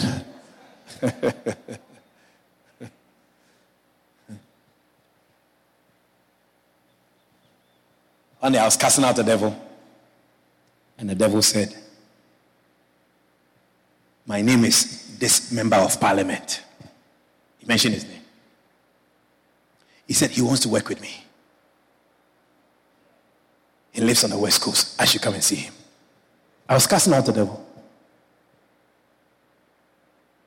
Do you remember? You were with me. He said he likes what I'm doing, but I should come to their side. Yeah. I was casting out another devil some time ago, and then the devil said, why am I, when they are spoiling churches, I have come here to be planting and encouraging churches. So I said, who are you? He said, we are the ones who didn't allow you to get the land you wanted to get in land of Canaan. Because we almost bought 4 acres of land in land of Canaan. I remember we went there as a church to read the place. And the Lord opened the eyes of one of my main people. She said when we were praying, she saw black images holding their hands in a circle as we were on the land praying. It's like, we will fight you here. We never got through with the sale. We never got the transport. I had to take the people to court to collect our $8 million, which is 40,000 US dollars. Isn't it? 2.8, 16,000 rather. Yeah. It was about 40 something thousand we were going to pay. 4 acres. I was praying for the person right there in front. Then the demon manifested and said, what are you doing? And as I interrogated the demon, he said that they are the ones who never allowed us to get the land in the land of Canaan.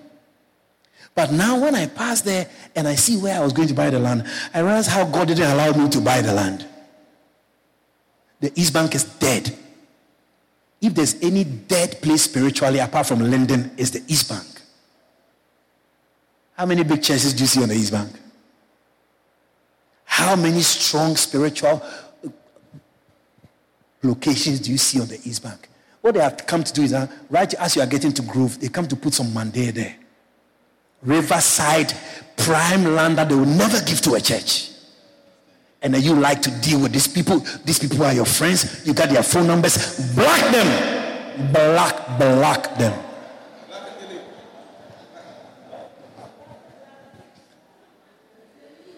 How can you be a minister and associate with these people?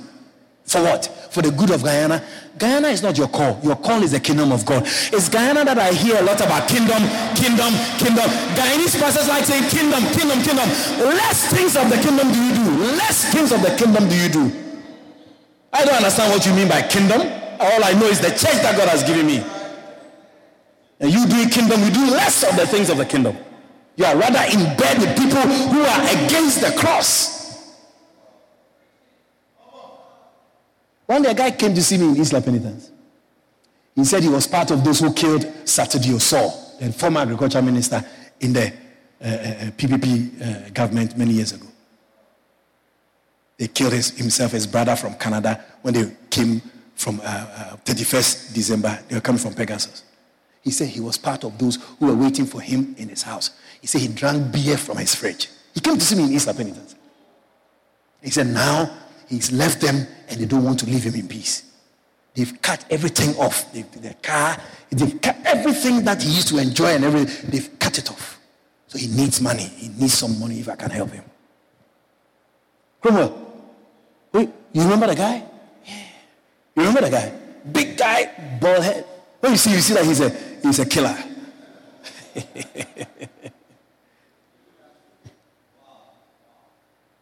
That time he even didn't have an office. It was the back of the stage in Isla Penitence, that place. That's where I used to sit to have my meetings. I didn't have any office.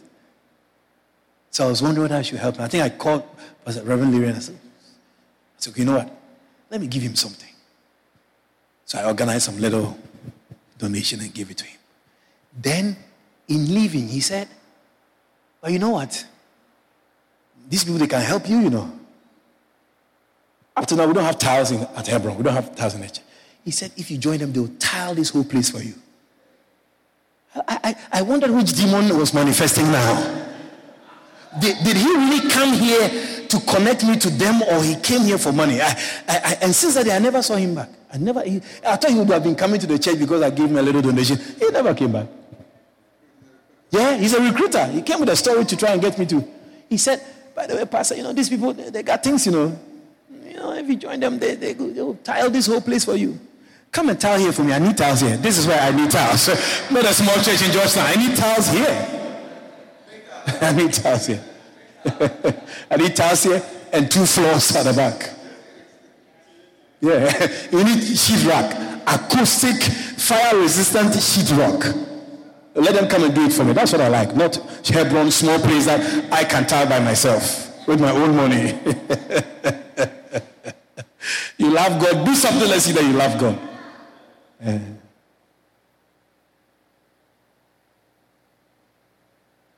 Am I saying something? We need power. The power that came down from heaven on the day of Pentecost, that caused a great move. We need it back in the church. We need it back in the church. The church, look at how, you see, the day Kestadine got into trouble by saying that the accident that happened on the Babies Road, it happened in front of a man there. That's when I say that Guyanese Christians are hypocrites. And he also I'm sure he was afraid of his life, so he had to apologize. It's a man of God who is in charge of ERC who falls for his apology to the nation. I don't have no apology for no Hindu or no Muslim. If you kill me, I'll smile dying. As you are killing me, I'll be smiling. Kill me. I'll never compromise with your idols. At all. When we came here, the bridge that we used to come, when I started coming here, you see, you don't even understand. There's a woman who lives across the road who takes care of the mandir that is over there, the Hindu temple. We had flags. When we were driving, the moment you come off the road, there were 2 flags at the entrance to the bridge. And then when you are exiting the bridge, there were 2 extra flags. That is how I met this place when we started coming here. I drove through it a few times and I said, I am uncomfortable with this thing. So I removed them. They say, Guyana, you don't touch Jandi flags. I'm still alive. I removed them, I'm still alive.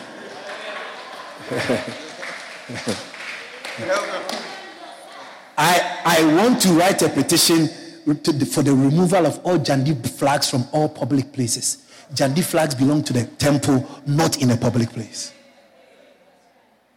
Yes. Keep it in your land. Keep it in your yard.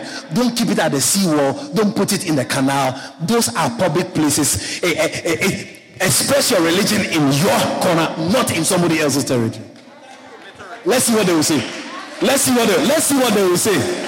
A petition to remove all Jandi flags. It is making the country look dirty.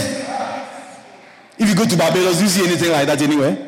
You go to Trinidad, you see anything in the canals? And I'm sure there are some places they have that. People have them in their homes. I removed them. There were 4. And I said, okay, I removed them. I want to put it at the temple. 2 days later, they came back. And I took oil and I poured on the bridge. And I removed them again. That one, I called, there were 2 or 3 of them. I said, come, let me go. Remove them. Remove them, we put them in the canal. 2 days later, he got into a deadly accident. God delivered him. The driver died. The passenger died. And the little girl at the back died. He and his wife were in the bus. They were spared. Yeah. I was casting out the devil again in a building in front. Then the person who I was casting the devil out of looked at him and told him he was lucky. Put the 2 together. Put the 2 together. It's like because they were with me, I ordered them to take the flag and remove it. They wanted to take them out. One of the other guys who removed the flag, now he's my enemy. He's left the church. Yeah, I'm his enemy. You know him? Spiritual things are deep. That woman since then has never put the flag back. Now and then I take oil and I pour on the bridge. Like that. Because she normally likes to come and sit on the bridge. I said, fire go bonshi bam bam. Bonshi bam bam. Bonshi bam.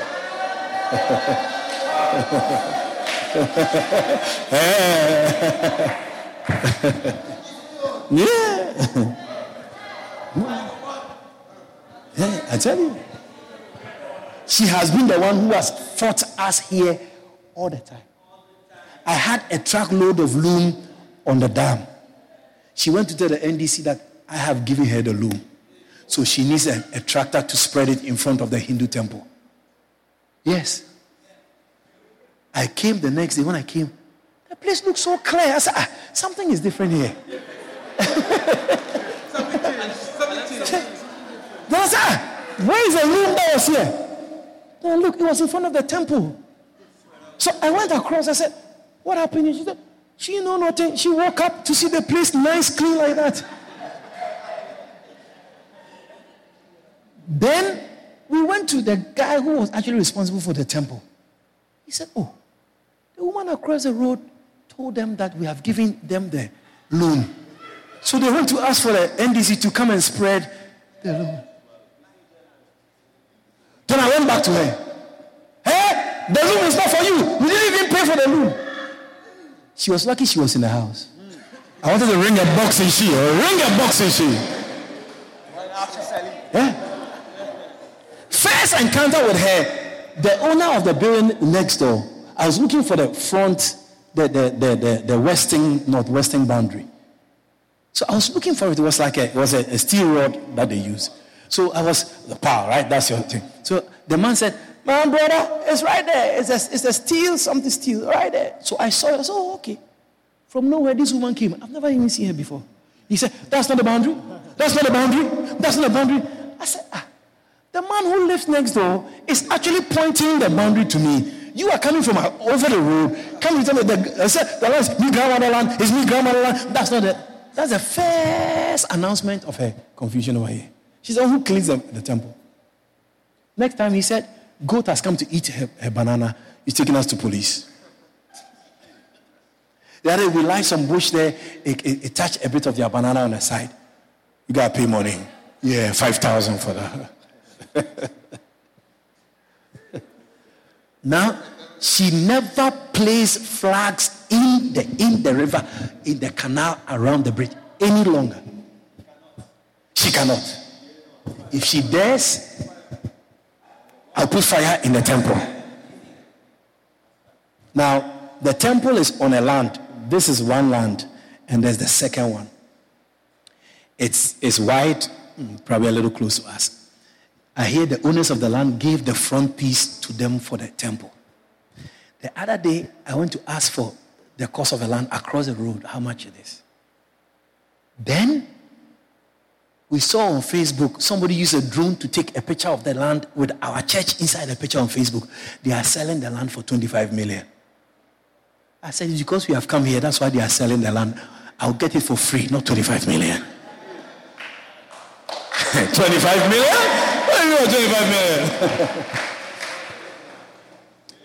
What I know, and I'll buy, you know why I'll buy it? It's not because I even need space. This place, land is big. It's because I want to see whether the man there is on the transport or not. If it's not official on the transport, I'm buying it because I can break it down. So help me God. Yes. Bring an excavator and say, pull down that ugly building. Bulldozer, pull down that ugly building. The only reason why I will buy it is because I can break the man there when I buy it. If I can't break it, I'm not buying it. You can give it for free, me want. As long as I can break it, I'll give you even 2 times the money he wants. And I want then go on the Muslim to come and take a picture and put it on Facebook. Bishop breaks down Monday in canal number 2.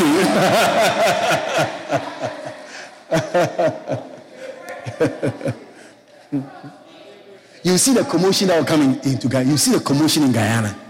Oh, why? Oh, it's what? Why are you judging people? And it's the same God, one God. And what is confusion you are bringing? Does the Ethnic Relations Commission know the discrimination in the country? They should leave the church things. They should leave the church things. It will cause conflict between Ali and Jabdil, right? Yeah, because it's the Hindi term, so we'll see what will happen. We need the power. We need the power. And the power, you can see the power, The power is in terms of a certain magnitude of church and kingdom work. That's what I'm saying. Look on the East Bank. The East Bank lands have all kinds of ancestral demons on them. Especially from friendship where the slaves bought those lands. Most of the bush at the back there are infested with demons. You see, there's no housing scheme, government housing scheme apart from Grove. Because from there onwards, it's all private lands. And black people can't develop it. And so demons live there. I know what I'm saying. There is no major church on the East Bank. I mean, God bless all those who have... We have a church on the East Bank too. We are in Pearl. 2 houses away from Granger. He's our Wi-Fi church member. Just 2 doors away from President Granger. We have a church on the East Bank. We bought that building from the Jehovah's Witnesses because it wasn't working for them. And since we bought the place, it has not been easy for us. Very well. It's not easy to have a church, a strong church on the East Bank. No. You mobilize, the people won't come. What is on the East Bank that we can have churches there? And look at us, we've come into a Hindu neighborhood.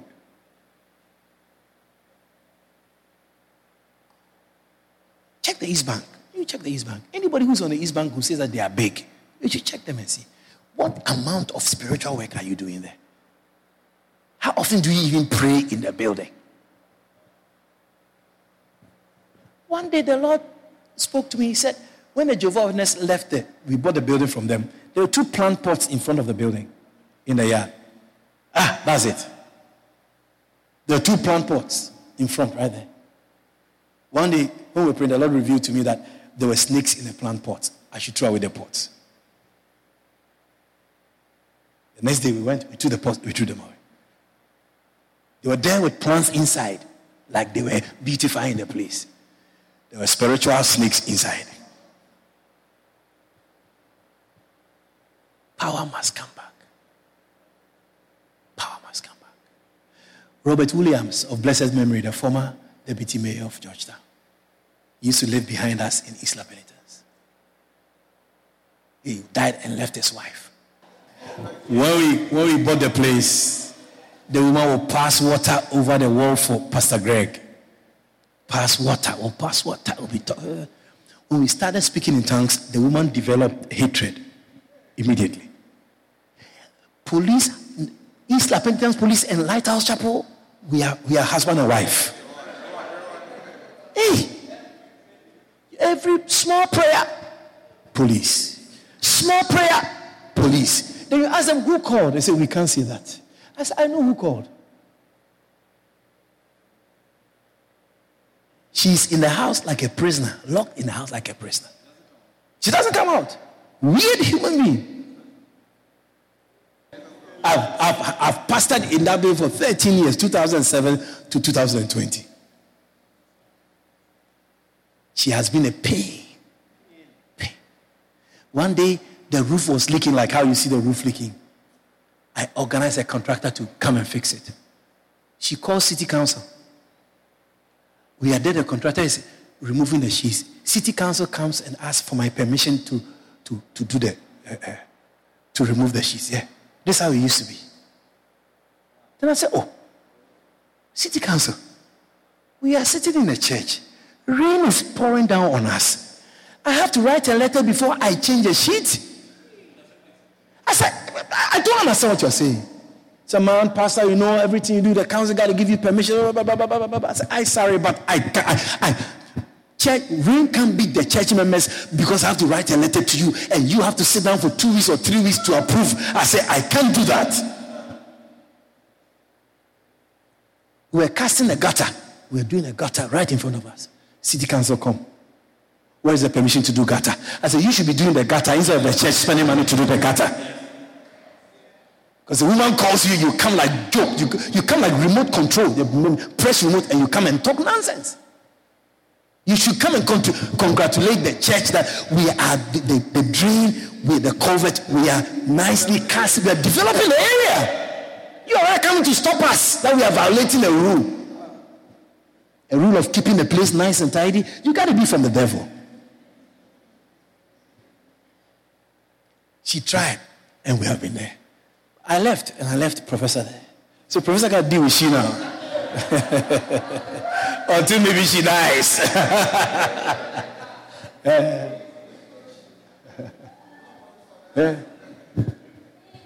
He said, Collins.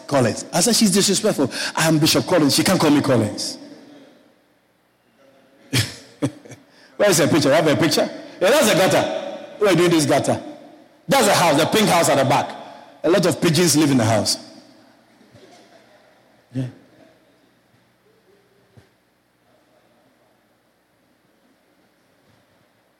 The owner of the land, when we bought the building, the owner told me that Robert Williams thieved that land from him. Because it was BBCCDD. And he rented the church to Robert Williams. And he used his power as city council to thief the one at the back. That's why we are so close. That was supposed to be a government reserve. So people thought that we were renting from Robert Williams. People always thought that that building was for Robert Williams. You see a yellow big sign on there. How can it be for Robert Williams with a yellow big sign like that? We need the power back in our churches, ladies and gentlemen. And it comes only by prayer. It comes only by power. It comes only by sacrifice. Is what I said. It comes by sacrifice. 2 Kings chapter 3 verse 26. It's not by prayer. I said prayer, please. It's by sacrifice. It's sacrifice that brings power into the church.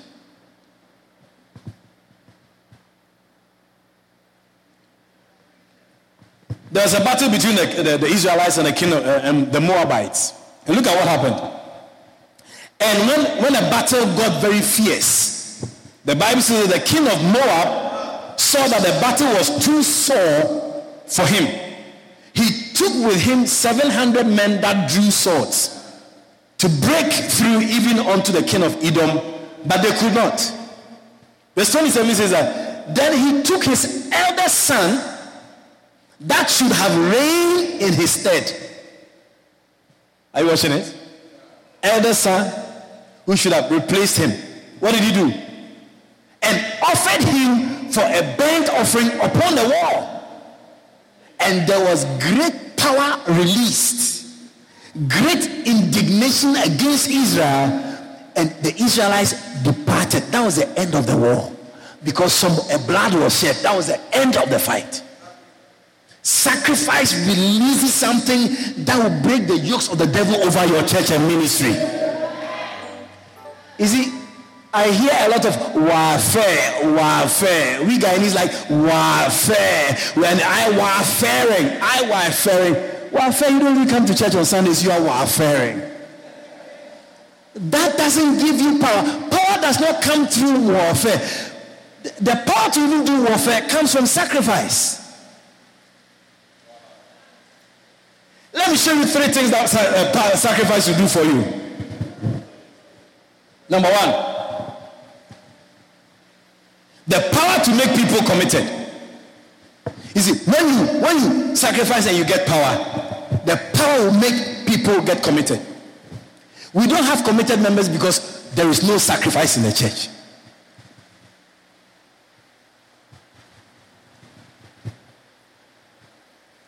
I have people who travel from their country to Ghana for 3 years to go to Bible school.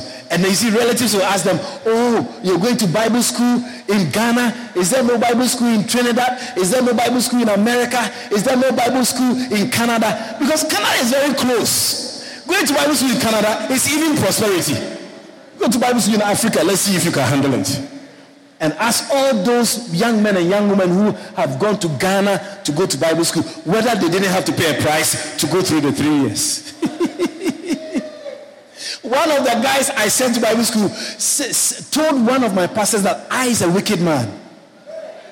I knew he was going to punish, and I sent him to go and punish.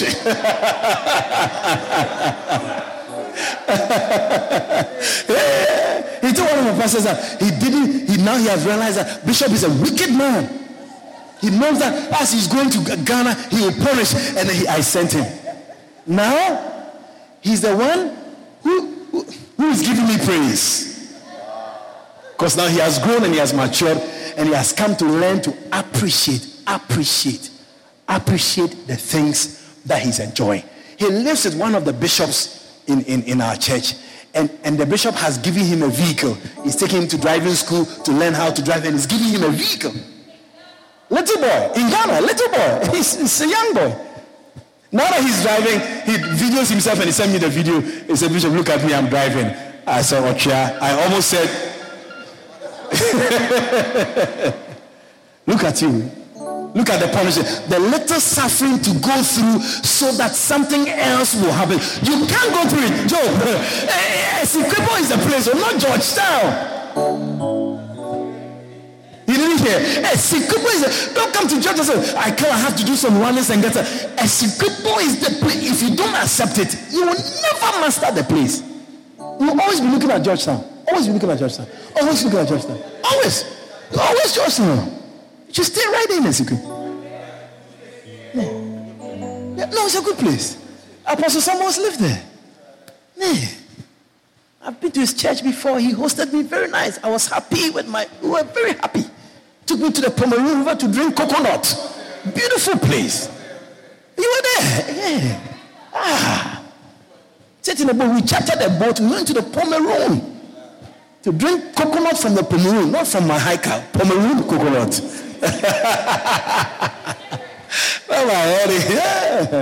It's different. If you are willing and obedient, you shall eat the good of the land. So stop the complaining and the complaints. It's because you don't want to sacrifice. That's why you're complaining. I don't have any complaint in Guyana. I have never told Bishop that he's a wicked man for sending me to Guyana. I'm rather grateful that I have come this far in ministry. If I have not come to Guyana, I'll be in Europe with a small congregation, and I feel that I'm a man of God. I feel that I'm a man. What I have in Guyana is far bigger than what I had in Europe, with all the things around it. Yes. I actually told him the other day, last year, I said, Bishop, I don't want to be transferred again. I want to live and die here. He said, wow, I'm happy that you want to do that in Guyana. Because as a bishop, you can be removed any day.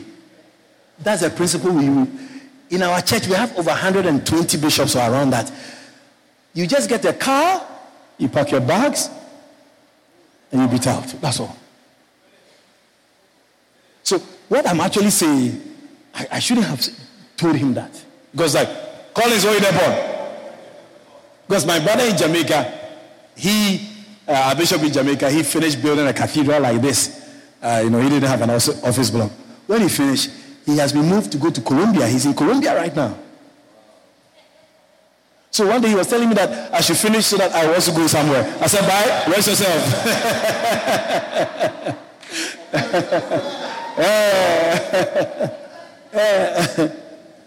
I told him, I said, you know what? I want to live and die here. He told me he's very happy that I want to do that. Yeah. He's very happy. Guyanese, it's not very easy to rule Guyanese. Ned, should I go and then you take over? I think you do well. Next year. Yeah, that's my dad. All I know is from him. I'm not a self-made man. I came out of the womb. I didn't jump from the skies. All I know, what I do, I have the support, and I have the support of God above all. Yeah, he's the one who sent me this steel. He said, Collins, I want to send you a steel structure that you can do a cathedral and office block. Do you want it? I said, yes, I want it. He said, are you sure you can handle it? I said, yes, but it's not been easy for me. And he sent it to me. 6 40-feet containers. It took me 6 weeks to bring them from DDL Wharf to this place. It couldn't cross the harbor bridge. You had to offload and bring it piece by piece. And you may be in Guyana, you may not have experienced something like this. 6 40-feet containers from DDL Wharf to Canal number 2. When they got here, we had to leave them on the roadside because the truck couldn't come on the bridge. The turn is so sudden. The bridge was so frail. They said, Pastor, we can't take it. They left the 6 containers on the road. We had to open it and bring these things one by one from the road into the yard. Go, did you remember? Yeah. With a counter. What are you talking about? What are you talking about? I don't have the spirit you have. Exactly that. I don't have the spirit you have. How many containers have you cleared to build a church?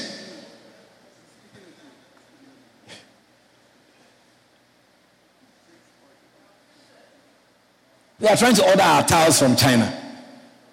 And he sent me the invoice. It's not easy. I said, I'll go to Brazil, go and buy it and put it in a truck and drive through, let them bring it here. Yeah. 50,000, 60,000 US dollars, 2 containers of tiles for here and for there.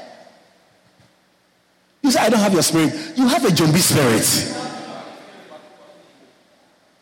It would have been good if you had some of my spirit. You'd be doing something else. Yeah. We are bringing it, isn't it? So the people, they are good, they have pictures. Hey, Max, you get lunch when it's lunch, right? You get free lunch. Is it Epson? Is it Epson too? Epson get lunch? Nah, Epson, you get no lunch.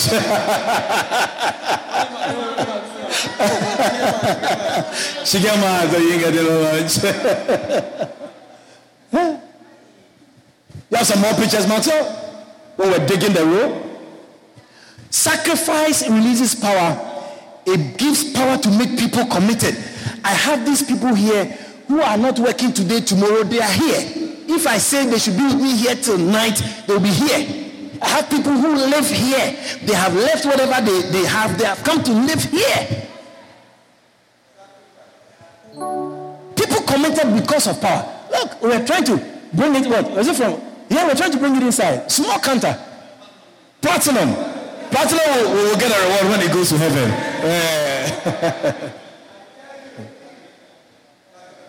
I don't have your spirit. Indeed.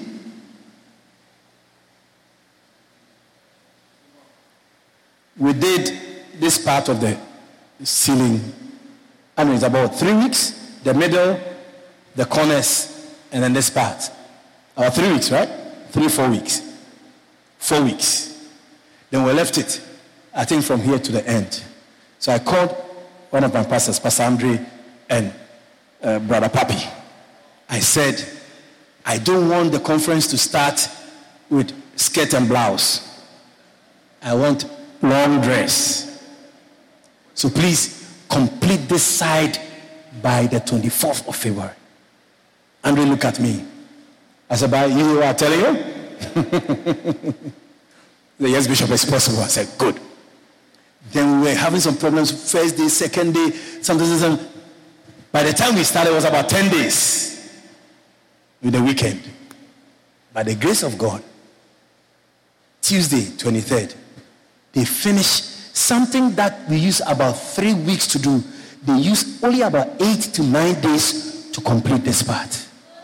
Commitment comes when you have power. Yeah. You don't have power, there's no commitment.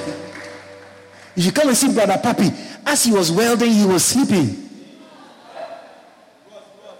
So at around 2 a.m., 1 a.m., they had to stop. There's a neighbor here. The neighbor saw them and said, you people working late. You working late. You working late. I said, you should have told him to shut his mouth. You have a deadline. I want to finish this whole thing here before the conference starts. Papi is welding. His hand is swelling. He's telling me, I said, use a girl. Use a girl. Your hand is swollen and so hot. Keep welding. I said, tell your wife to massage and kiss it up and wipe it with her hair. A long hair that she has. By the grace of God, we have completed it. Yeah. And then they got a big pizza. And they're getting money too. Yeah, they're getting money. Yeah. They get a nice money, man. Yeah. Yeah. There's no ceiling grid, is it? There's nothing. It was empty. Did all of this. The contractor did just this and the sides in the middle in 4 weeks. And they did this whole side in 10 days.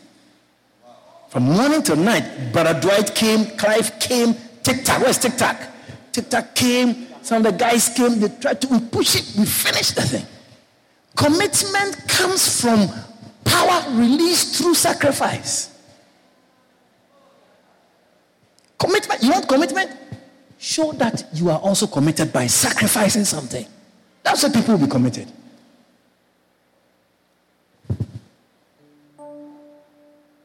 Philippians chapter 3. Yeah, people are committed because of the power released through sacrifice. But what things are gained to me? Philippians chapter 3, verse 7. But what things were gained to me, those I counted loss for my commitment to Christ. 8. Yes, doubtless, and I count all things but loss for the excellency of the knowledge of Christ Jesus my Lord, for whom I have suffered the loss of all things, and do count them but dung, that I may win Christ. The cross is what has made the apostle committed, because the cross has released power that nothing else can release.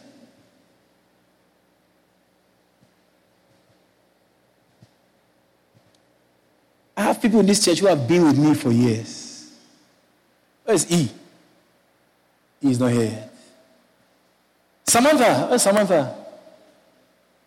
Sam, there's a young lady at the back there. She joined the church in, I think it was October 2005. She's still here. 16 years and counting. Reverend Larry, my main sound engineer who's been transferred to music now, has been with me since September 2005. And he's still here. He's grown in the church, married, has a good job, drives a car, wife pregnant with little Cromwell. How long have you been married for, Rev? 6 years. This is their first child in 6 years. It has never occurred to him that I'm in a church where there is no power. 6 years I'm married and I'm getting no child. Let me move to Pastor Andrew's church in Babis because he got more power. Let me move to some other church because that church, when you go there, miracles happen. No. Let me go to Brazilian church because there's more power inside. Sacrifice has made him committed. And the commitment has caused God's mighty hand to be revealed. It took 6 years, but God is never late. You want commitment people in your church? Sacrifice. Because that sacrifice will release power. Professor, he used to live in London with his dear wife. Holy Virgin Mary, full of grace. Please pray for us. Mother of God. When they joined me in 2007, Mary was pregnant with her second child. When I went to Timiri Airport to pick them up, they came out with Jesus.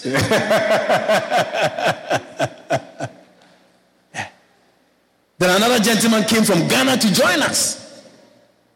He abandoned the ministry and left. Yeah, he's a Demas who has forsaken us. Yeah. Reverend here has been through hell and come back. Because Madam Mary was at Heaven's Gate pulling him out of hell.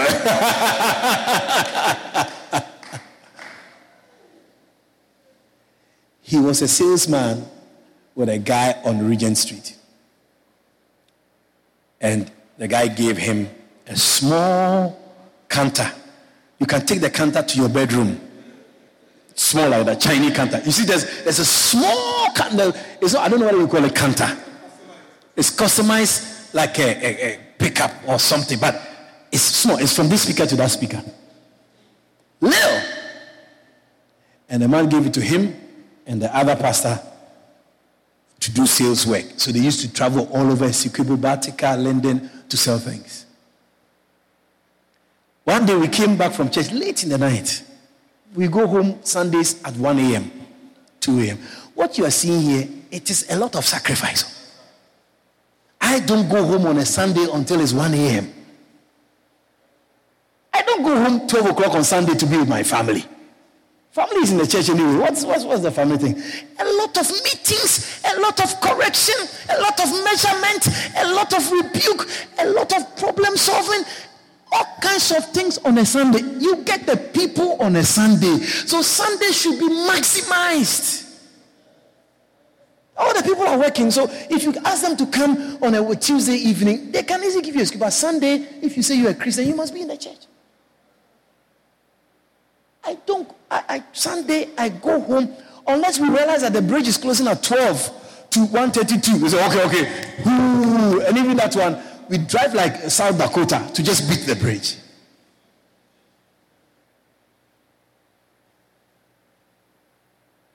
So that pastor, I said, I want to meet him. Gee, you should take me to go and see him. Who said that I don't have a spirit because he was casting out the devil and what was revealed because of that he will not come to the conference. I want to meet him. You tell me to my face what a demon told him. Will he listen to a demon or he will listen to the Bible? What is he listened to? What manifested? Was it God that manifested or was it a demon? You can see even the nature of such a pastor. He's already off. I want to meet him. You should tell me to my face what happened. Me, I'm in my corner. I thought I don't have a problem with anybody. Nobody that a pastor has a problem with me because a devil spoke to him. Not even God. Because a kingdom divided against itself shall not stand.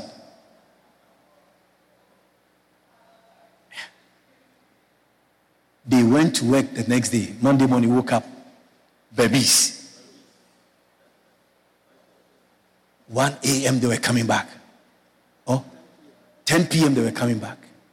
And he was sleeping on the road. He was sleeping. As he was driving, when he catch himself, he's sleeping. Then the guy sitting next to him, he too was sleeping. And they felt that there was an anointing that was carrying them in a cloud. When they got to Victoria Junction, a car was coming from a corner. Perhaps. The Reverend was in a cast from his chest down. When they took them to the hospital and I went there, the first thing the owner of the business was asking for is the money they went to collect. Where is it?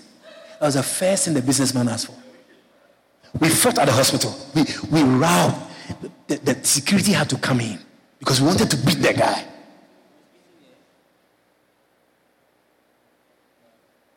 Two precious lives almost were lost because of your business. When you came, the money they went to collect, that's the one you are asking for. You are not asking whether they are alive. Oh, Georgetown Hospital, we almost disgraced ourselves there. He was in a cast from his chest here. And thank God for Holy Mother Mary. Yeah? He couldn't get up to go to do number one, go to do number two. He was in the room for weeks. 5 weeks. He has had about 2 or 3 accidents with a vehicle. Well, 2. One day I was called. He was driving a taxi. He was a taxi driver. Before he became a professor, he said he was a taxi driver. People have made sacrifices, you know. You live in your own country. You don't pay any price. Let's say you can't stay there. Because you are from Georgetown. I'm from Holland.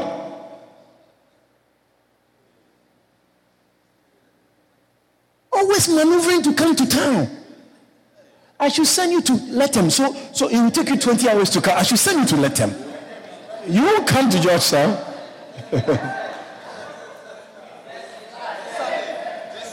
This Sunday you are going to Lethem.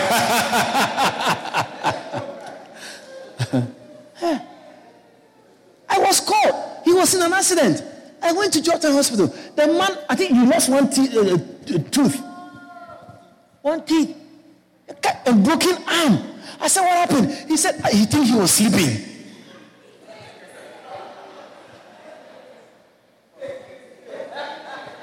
Yeah. Challenges. I sent him to London. We had a small building in London with a roof. He supervised the teething of the roof. You remember?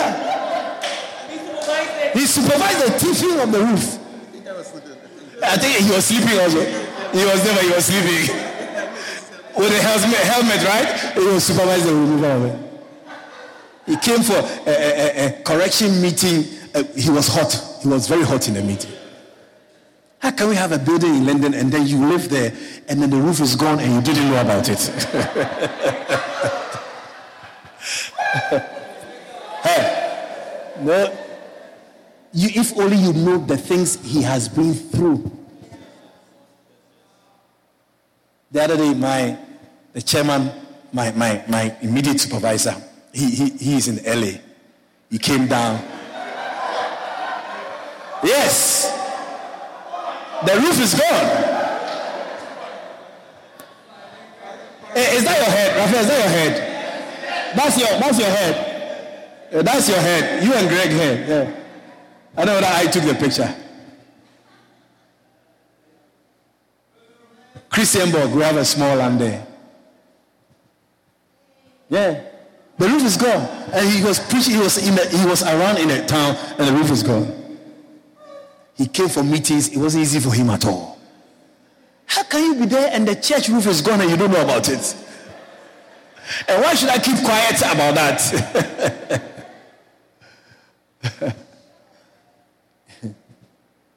No, I hope you have records of your church, your pastors. I hope you have things to show how far you have come. It's very important to take pictures of your development. It's very, very important. One day you can. Why people do that? They do documentaries because they keep records.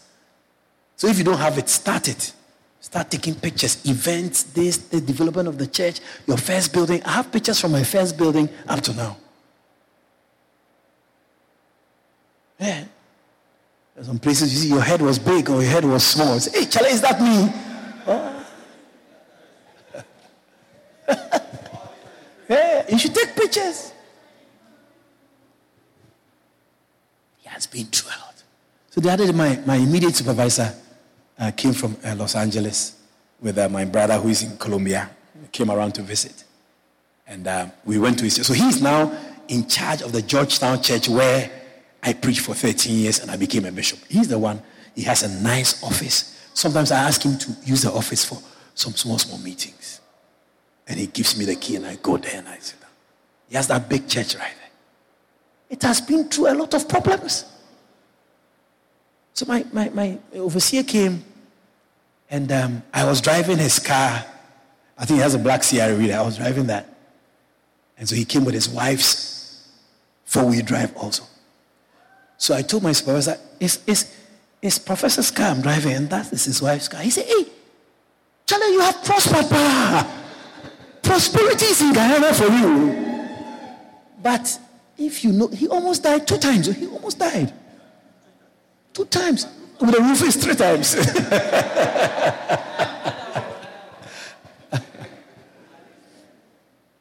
Sacrifice.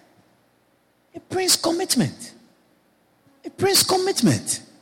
And as you get committed, you see what God, Nikita, God can do all the things you think he can do. You are just refusing the fight to sacrifice and pay a price. That's what you are refusing. Because the denial of self is difficult for you. You can't deny yourself.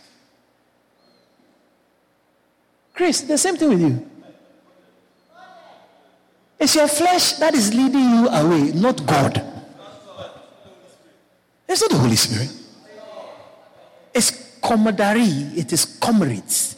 It's people. It's my classmates. It's my friends. That is what is leading you. There's no spirit. If there's any spirit, I will tell you what the spirit is saying.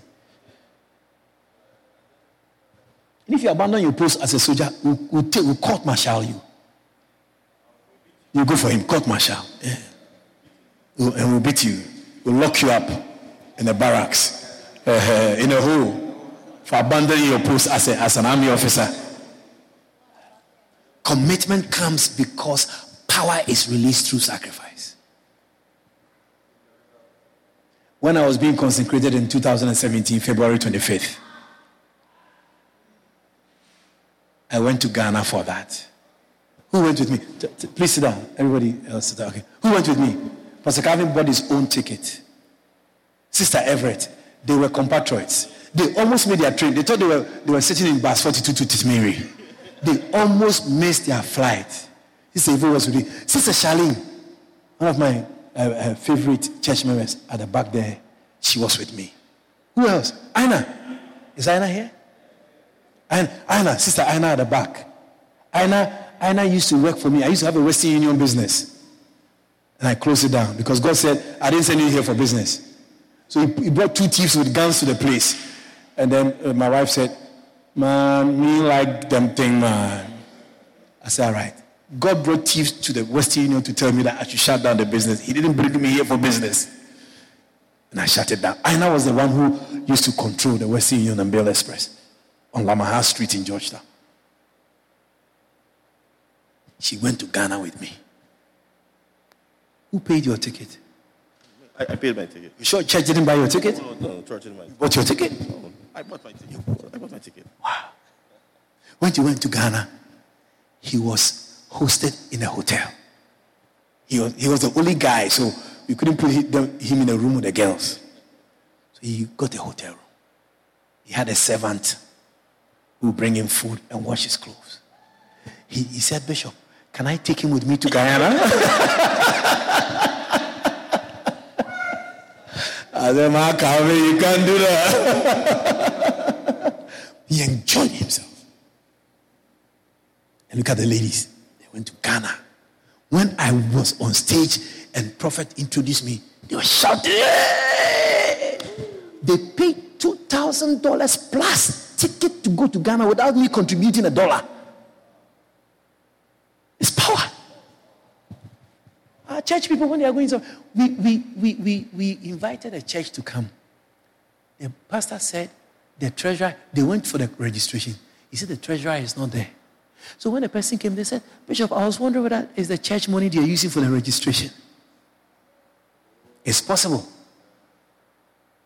And when you are coming for a conference, it's your church offering you are going into to register for a conference that will benefit you.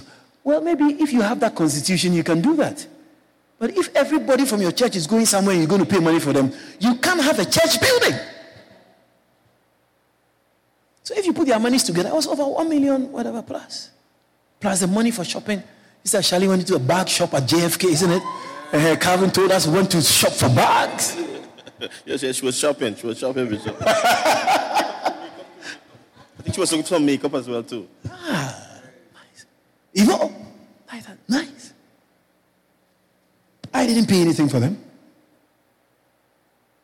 They wanted to come and be with me and support me. And they paid for their ticket to come. I just ensured they have a place to stay. That's all. Sister Charlene was, I think, in the same house with Ivo. When they wake up, we tell Ivo to dress the bed, to make up the bed. They became best friends since then.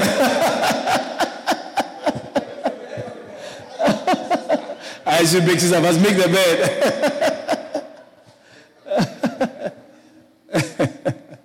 Yeah. Commitment comes through power released by sacrifice. I bless you. Okay, I'm sure next time when I go, they will come with me too. Yeah.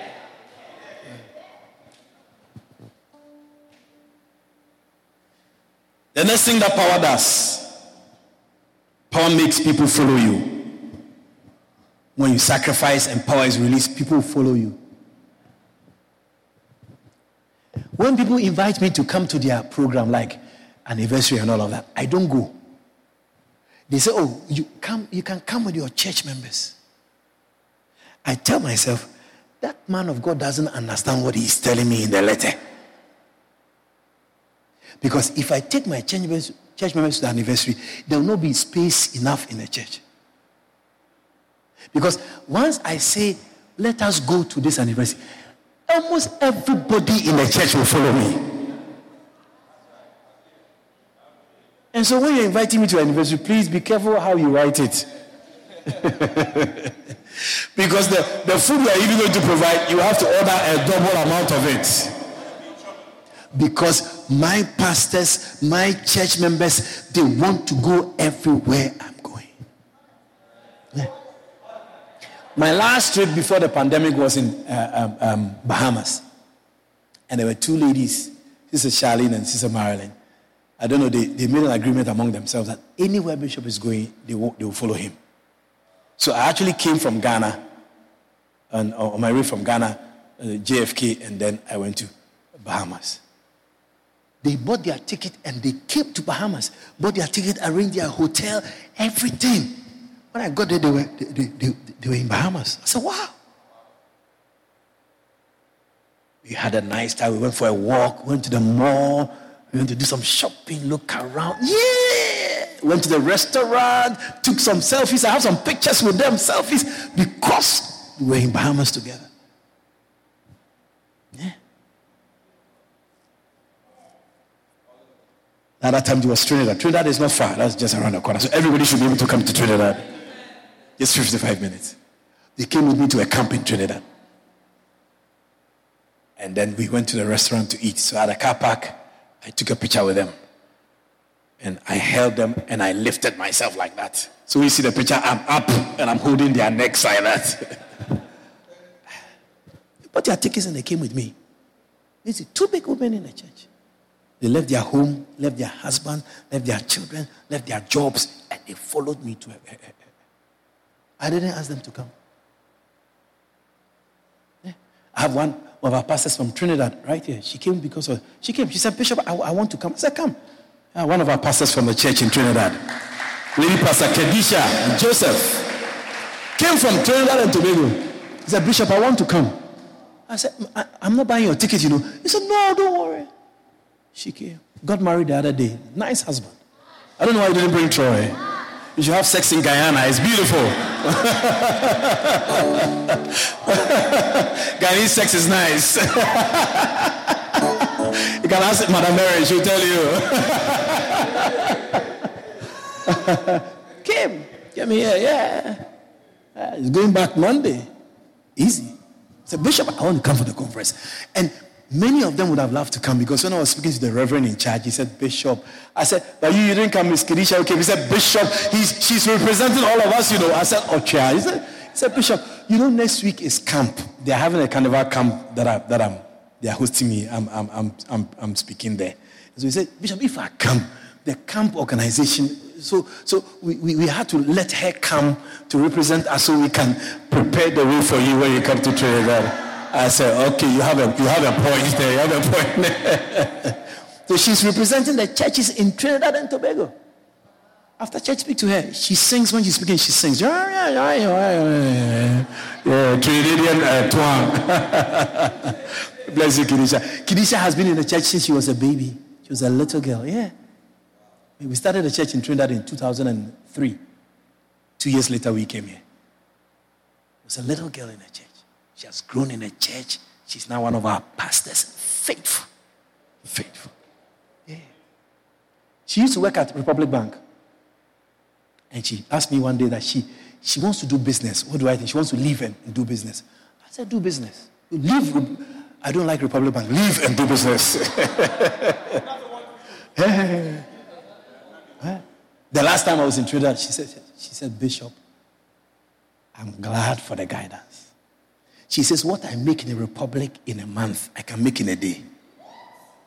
Yeah? Yeah. Yeah.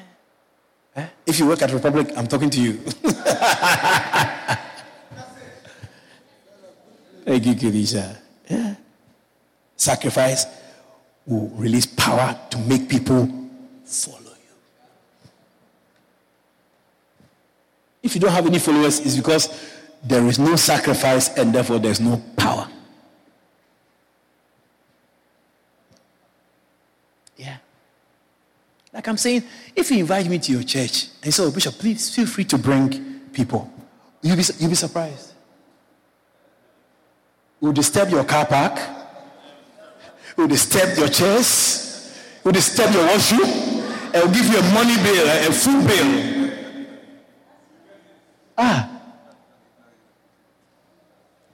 I give myself. I have to tell some people nobody should come. When I'm doing outreach in London, I'm there, I'm preaching, and I see them walking in like that. I go with about 8 or 9 people. I think, about 8 or 9 people. Then when I'm preaching the first, you see them, they are walking in like that. I said, where do these people come from? Where are they coming from? They come and be with me. They are there with me doing the outreach. I took 9 people to let them. Going to let them back and forth is 30,000. If you go by road. I know, Pastor Never, I don't know, you went by air. I frightened the plane. I went the road. Air is even more expensive. So he's a rich pastor. I went by road. 30,000 per head. So it's 300,000 to go and come. How many people do you bring from Lethem? 5 and then the 3 of you. 30,000 by 8. 240,000. How many people? 5 and then 8 of you. 3 and that's 8. So 8 times 30,000. 240,000. Just in transportation. No accommodation, no meals, no registration. It does not come in. I went to Lethem with 10 people. 300,000. Hotel bill, accommodation, food. When I was preaching in Lethem, I was telling the pastors, I said, you see, if you are not going to receive what I'm saying, don't criticize me. Because you didn't bring me here. You didn't pay a dime for me to be here. I brought 10 people, it's 300,000. You are not paying any of the bill. So before you criticize me for what I'm saying, if you don't like it, you should analyze who is talking. And even the 10 people is because I said 10. Otherwise, a whole 3 buses or 4 buses will follow me. And I don't want the whole church to follow me like that. Am I saying something? It's because of the price we have paid. My first place I lived was on Virgin Eugene on the East Bank, Essequibo. I was living in a zinc house in Virgin Eugene. Zinc house. I think one thing that I was blessed about was that I think before I landed into the country, they brought the toilet inside. In the zinc house. So I would have, coming from Holland, in a white man's country, living in a 2-story house of 5 bedrooms. I would have come to go and shit and shy.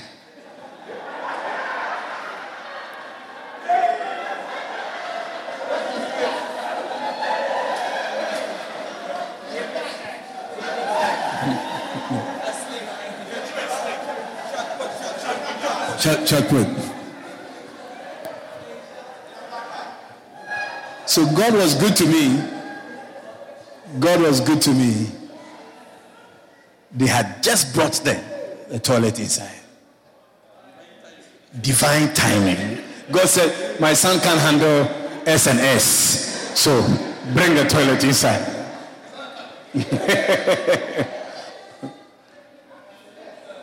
So I was staying in a small zinc house in the middle of a farm like that. So when my hostess picked me up from the airport, we were never arriving from Timeri to Virgin Region, if you don't know the country. Had a nice bed with a white sheet and mosquito net. Bought me a gas bottle, tabletop stove, a plate, a spoon, a cup, fork, a knife, and a 5-gallon water, and then a washroom, toilet, and bathroom. Put me there, and she said, bye-bye. We got to Virgin Region around 7 o'clock. When she left, I was wondering where I am. Now, something that I almost cried. The friend she was with asked her, "Oh, are you leaving him here alone?" I overheard my hostess tell her that, "Yes, he says he's a missionary."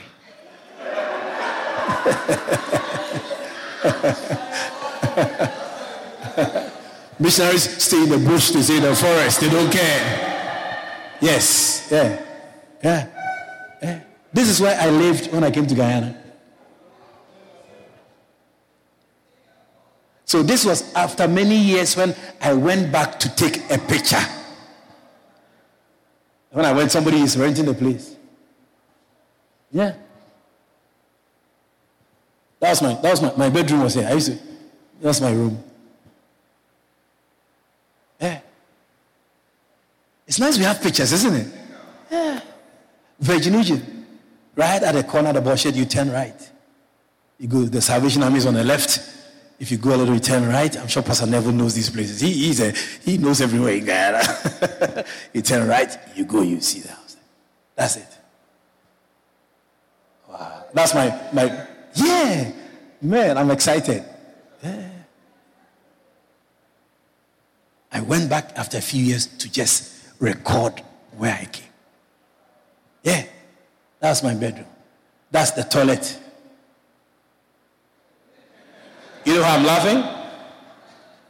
When I said, okay, let me go and bath. I went to the washroom. Crapo all over the place. I said, me bathing tonight. I'm bathing tonight.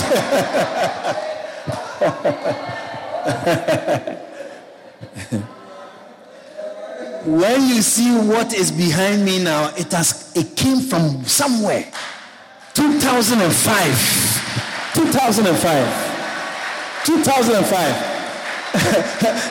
Jack, are you surprised? 2005. That's where I came from. From Holland. 2-story building, 5 bedrooms. Manager, driving a Peugeot 406 then. Dutch passport, speak fluent Dutch. I don't need anything to hear. Because I said, I believe in Jesus Christ. What kind of Jesus Christ brings you to that? I'm a missionary. Hey, tears almost came out. I said, oh. So is it possible that there's another option somewhere that they should have taken me? There was. He said, he says he's a missionary. I was afraid. So the Crapo story is what? First night I was afraid.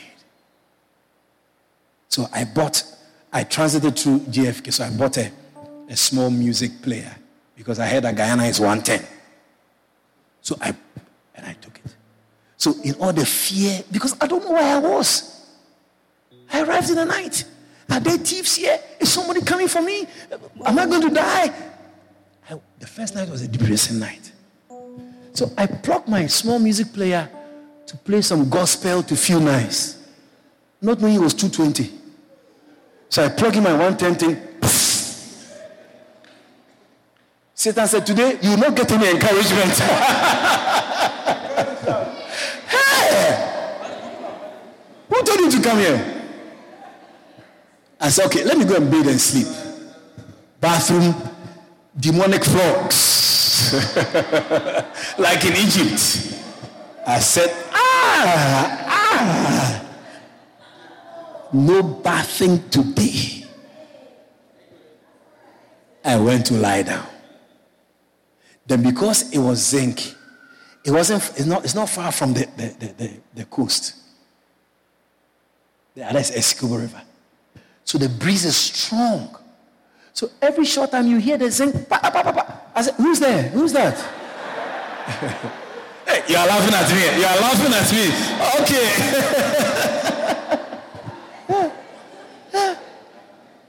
It was a very tormentful night. The next morning, the people they kind of asked to watch over me, they are related. They brought egg for me. I've never seen egg fried like that before. I look at the egg, I said, the blood of Jesus. I said, no way. So the guy who brought the egg went back. I look left, look right, and I shied to the window. Yeah, I couldn't eat it. So 5 minutes later he came. He said, Pastor, you eat fast. You finish eat. I said, yeah. It's okay. You say, are they hungry, man?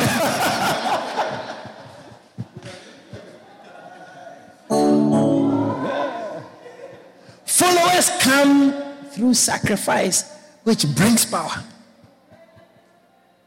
And you see that people will be jealous. People are jealous. People are jealous of Jesus. You say, look at him. A lot of people are following him. They are saying, Rabbi. They are saying, they were very jealous and envious. Like people are jealous and envious of this conference. No, I have people I have related with over the years who don't talk to me again, and I don't know why. I'm just guessing what must have happened. I mean, I've known Pastor Neville since I came to Guyana. He started with Inter-Christian Fellowship. Was selling books in the Work and Rust, yeah. Samuel Matthews was there, yeah. That's when I went to supply him with some of Prophet's books. And that's how I met him. I've known him all these years. And I don't feel like I've known him and I get resistance from him. He's here today for the conference. I've known people later who don't say anything to me. I don't know why. Are they jealous that I have followers? Yeah. I put my face on Facebook that I'm having a conference. Why don't you also have your conference? Why are you susu for? Why are you susu for me?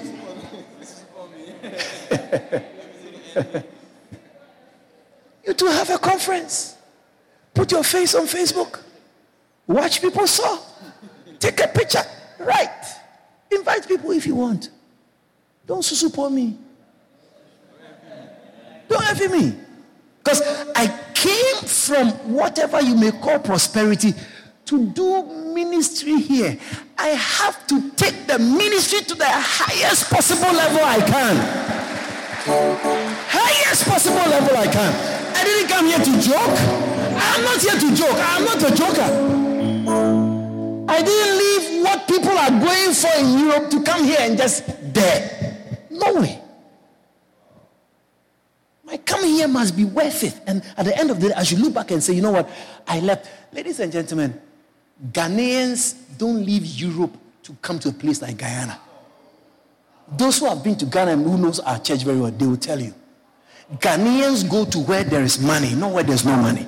It's now that because of the oil, I can hear some Ghanaians. You're probably going to get a visitor very soon. He's coming from Ghana. He does some oil business. He's a bishop. He's the one, he's married to a Guyanese. It is that Guyanese lady who connected me to my home. For all the years I've been here since 2005, he says he's been coming. I'm coming. Oh, Bishop, I'm coming. It's now that he's coming because of oil. You want to see what business he can do. Which is good. But now that some people are coming here. When we were coming here, there was nothing. I came immediately after the flood of 2005. When I came, I was taken to the East Coast and I could see the mark of the flood on people's fences like that. I said, I can't believe it. Wow. I can't believe it.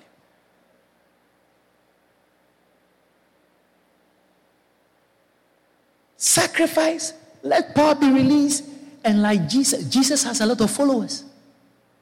There are millions, if not billions, of Christians in the whole world. Why? Because somebody was crucified on the cross one day, and he said, if you believe in me, you will not perish.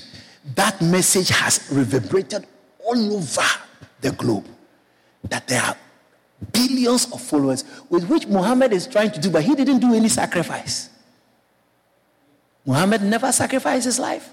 Buddha never sacrificed his life. There's nobody in any religion who is the author of the faith who sacrificed himself but Jesus Christ, the Passover lamb, the lamb that was slain for the sins of the world. And no matter what they do, you see, I am not impressed with people like Muhammad on Lombard Street with guns and business and giving the president Ford Raptor double cabin. All those things are human things. The weapons of our warfare.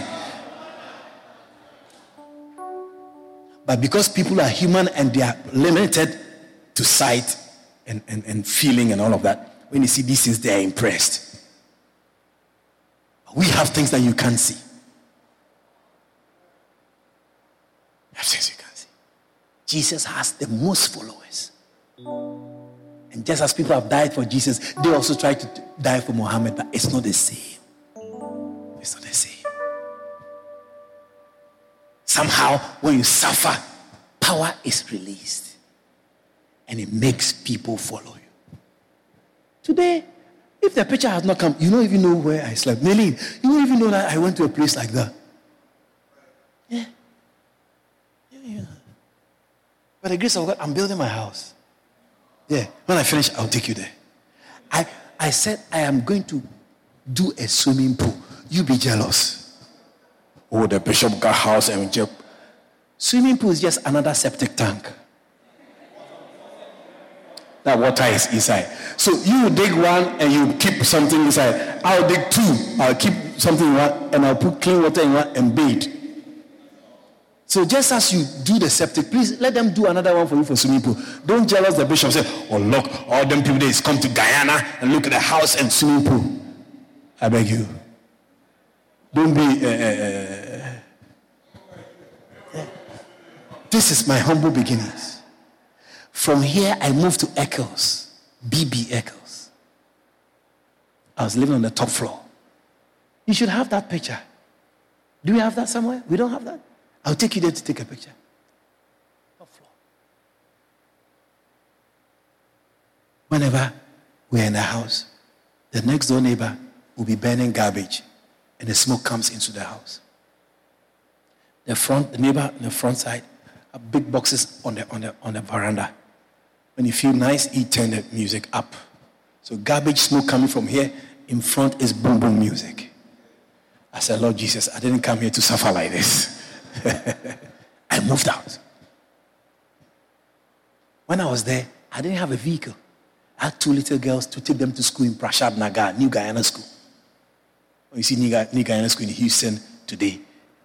It started from Breakdown and then Prashad Nagar and then even Bel Air Park. I'll take the two girls. Mommy will go to work because we don't have a vehicle. You have two girls. I also had two girls, you know. I didn't run back to Holland to do some things and come back home.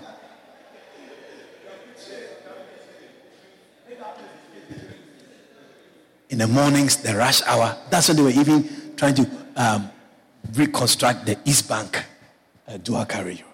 So the place was very nasty. So I walked from the back of Eccles to the public road to catch a bus with my two girls. And I take them we go to the park. I take kitty, come.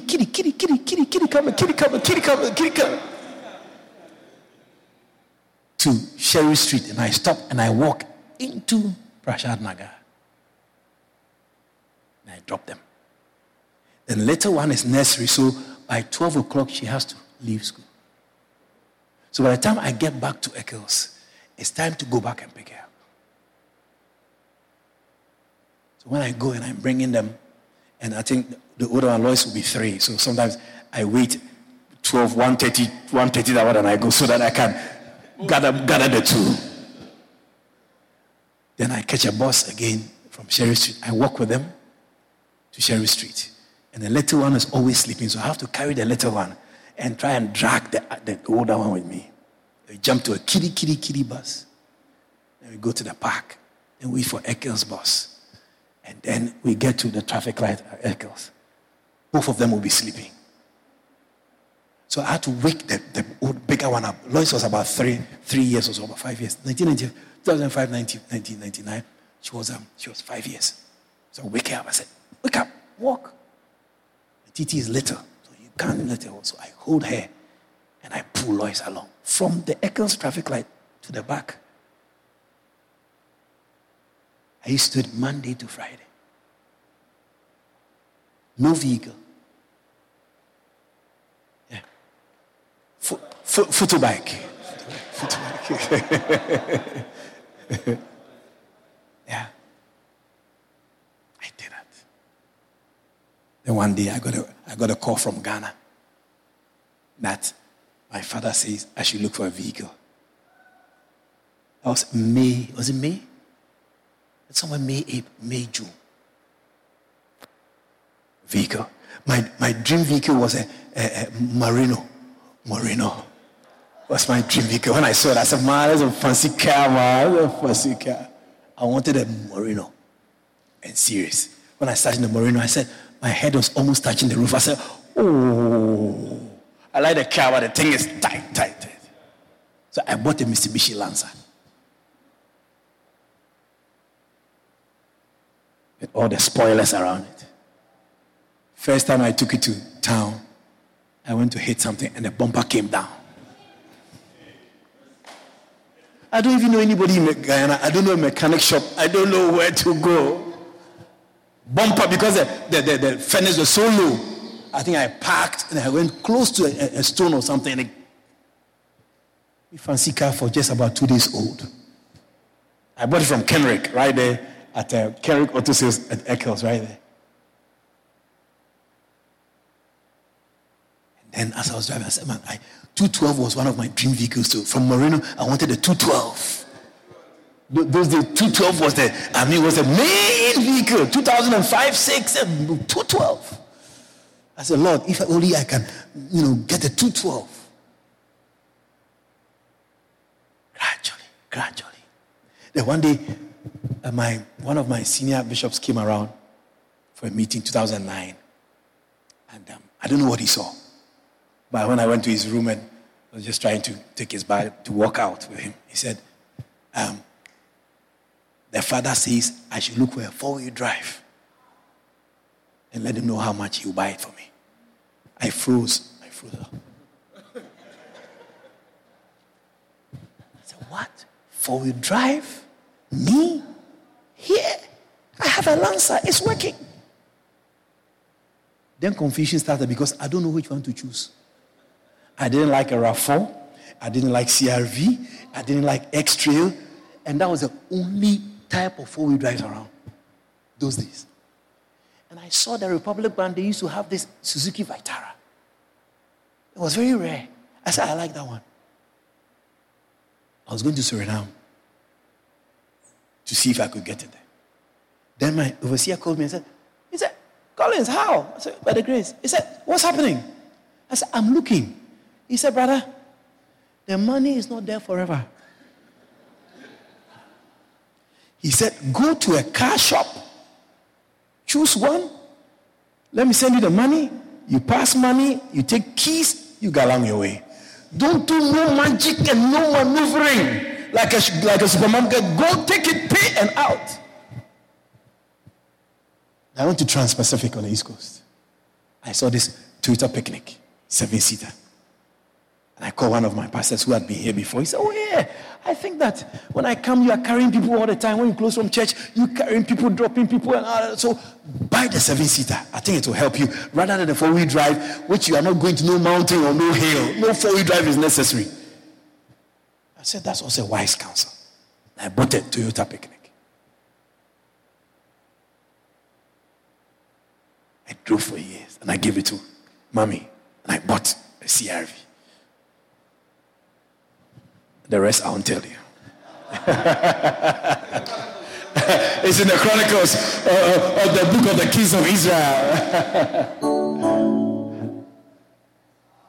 So if you see the following, you see most of the people here are from the church that we started many years ago.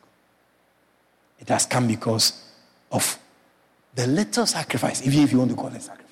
Because it's a reasonable service. Bible says we should offer ourselves as living sacrifices, holy and acceptable unto God, which is our reasonable service. Because when somebody dies for you and you have to travel for the person, it's incomparable. It's the least you can do for Jesus Christ. Number 3, and we're closing for lunch.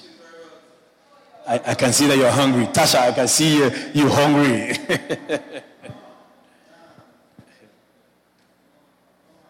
Tonight we have 2 men of God who are also going to share something from their heart to us. Hallelujah. Yeah. So maybe just like we did yesterday, instead of the 3 sessions, we'll do a break. We'll come back. We'll do the second session, a little quick 15-minute interlude, and then the evening is on. So that when we close like yesterday, we go. If you have to close and come back in the evening, I know you're going to go home. Either the border is closed. The Russians are here, so the borders are closed. Putin is invading Ukraine. It's something else. The third power released through sacrifice is the power to convince people. The power to convince people. The power to convince people. Now, when you're a minister, you need to be able to convince people. Hallelujah. Let me share this my testimony with you. One day, I was preaching, when I was pastoring a church in East La Penitence. I was preaching, I was praying for people, and we had a white man who was a church member then. Tony, of blessed memory. 70-year-old man. He's British. Doesn't have anything about believing God. But his wife used to encourage him to come around. One day he said he was standing and I was praying for people, and he didn't know why he was falling, so he had to hold the chair.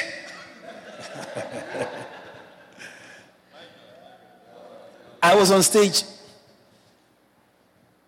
ministering. I think I was receiving an offering then. Then he came. He whispered into my ear something that I didn't even remember what he said. It was in January. End of the month, Gerald, the young pastor here, was his brother-in-law. So he came to the office with a fat envelope. I'm sharing testimonies with you. Fat envelope. So he came and he said, Tony says this is what he promised you about. So I said, what? He promised me about something? I said, oh, I remember I was ministering and he came and he whispered to me, just like, last night somebody came to whisper to me about some money again. He came and he whispered to me. I didn't even hear what he said. He said, oh, he says he's going to give you 100,000 every month for 6 months. That is on top of my salary, which is not a bad salary at all. I'm content with what Lighthouse gives me. That's mommy going. I bought a car for her.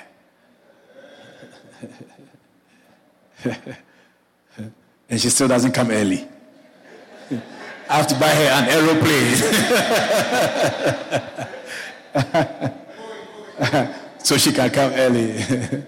A private jet. Because she needs something more faster than this one.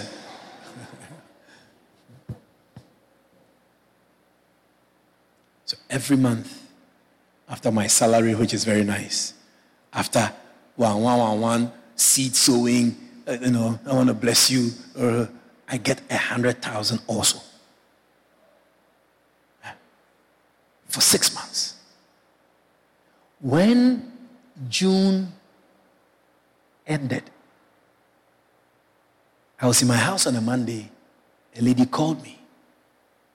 He said, Bishop, I have to see you today. I said, today is Monday. It's holiday. He said, Bishop, I must see you today. I said, What this woman got? You want to see me today? What should happen? And I knew that, I knew where she works. So I said, okay, where will you be coming from? He said, I'll be coming from work. I said, all right, so you pass the house when you close from work, and then I'll speak to you.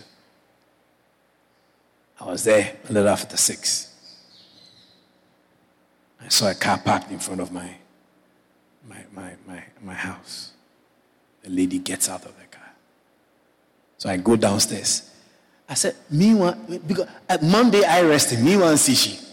So I went to the gate. I didn't even open the gate. She was on the other side and I was inside. And I said, lady, what can I do for you? You want to see me, you want to see me. Her hands were behind her back. It was behind her like that. Then she released her hands and she had an envelope. He said, Bishop, this is for you. The Holy Spirit says, I should give you this. And I'm going to do this until December. When I went home and I opened it was like a card, birthday card. When I opened it was 100,000 inside. So that particular year, I think it was maybe 2017 or 18, 16, somewhere there. From January to December, God gave me extra income of bonus of 100,000 every month for the whole year.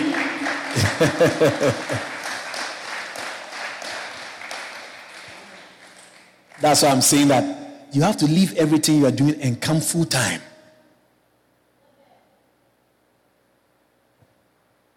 Leave everything. Many pastors are too busy. We don't see to want to sacrifice and spend time with the church. And I'm not talking about spending time with the church and you have a Western Union business like I had. The only thing you do is church. When you move is church. That is the sacrifice that many pastors have to make. It's time you leave your GPL job.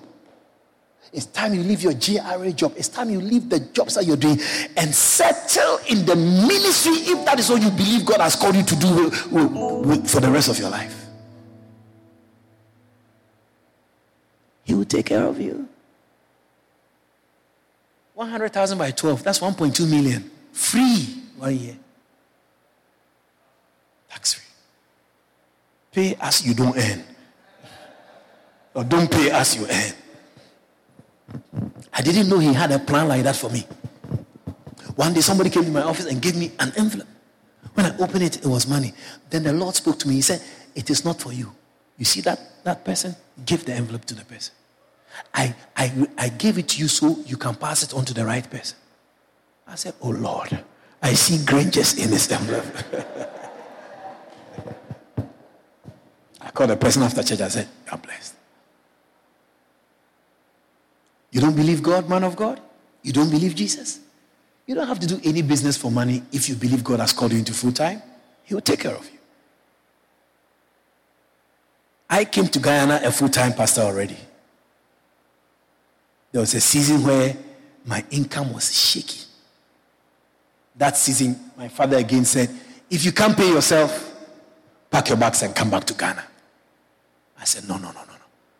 I am not a failure. God has not brought me this far to leave me.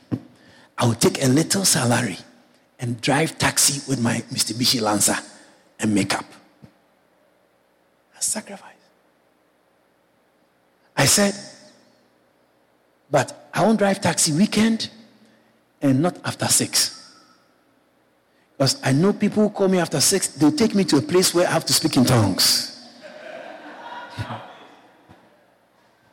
I said, I am not going to allow anybody to call me Saturday night and say, taxi, you could come pick me up. I'm going to Club 704. What do I tell such a customer that tomorrow morning is Sunday, come to church? You are taking me to the club, you're telling me I should come to church. You are not serious. So I don't work on weekends. I don't work after 6. Then in the morning, I have to take my wife to work. I have to drop my 2 girls at school. By the time I drop them and come, the rush period is gone. I used to work in Albert Town. My number was 25. I had a radio. They would call me 2525 to base. 25 to base. I said, base 25 to base. Base to 25. You may not understand what I'm saying because you don't know how a man of God in my context cannot be a taxi driver. You don't understand that. That's a gap you and I have.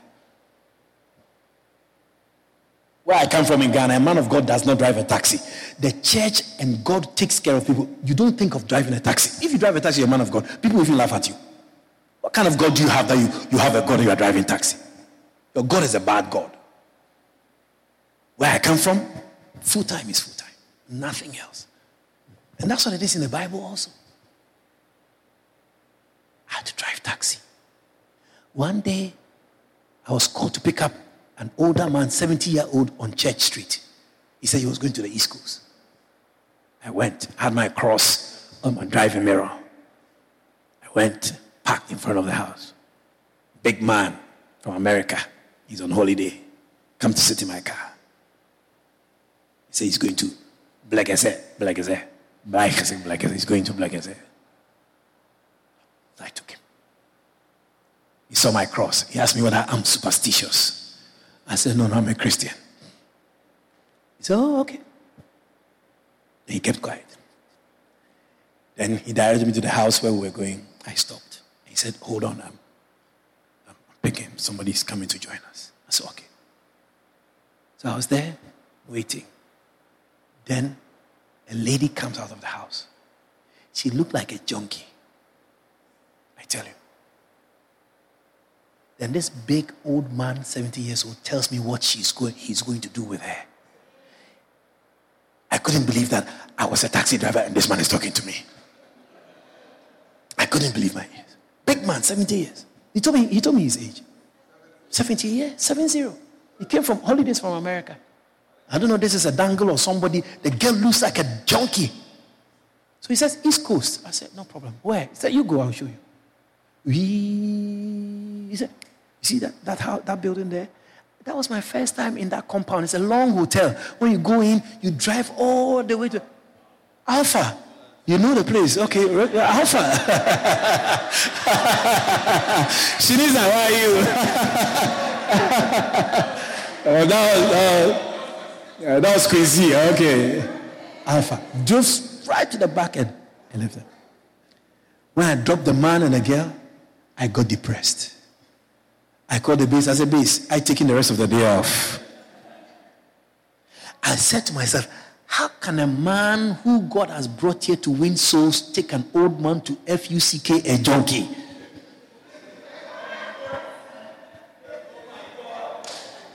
I said, that is not my portion in the name of Jesus. So I began to feel that, you know what, I have to believe God and stop this maneuvering and these things I'm trying to do. It's like God is so poor that the small money I'm even getting from the church, that is not enough as my salary. He can't take care of me, so let me do my own thing to add up. I picked 3 girls on Davis Street, close to Sheriff Street. 1 Indian girl and 2 black girls. The Indian girl jumped to the front seat and the 2 black girls sat at the back. When the girl sat down, she turned to face me like that. And she shook her head. About 15 years old. I look at her face. And she touched my radio and increased the volume of the music I was playing. Then it was Donnie McCloughan. We fall down. Then she straightened herself and she started looking straight.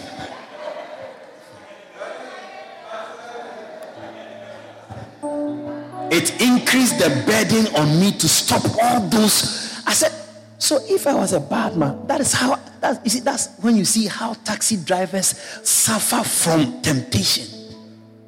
So what was she trying to? I beg her like me. What were you trying to do? You turn and you shake your long straight hair. I don't even know whether you're from a Hindu house with demons coming into my taxi. If I was somebody else, I could say, "Get all going on. Give me your number." Then as I was going, she said, "Driver, please, can you step on it?" I said, "Who has come to sit in my taxi today?"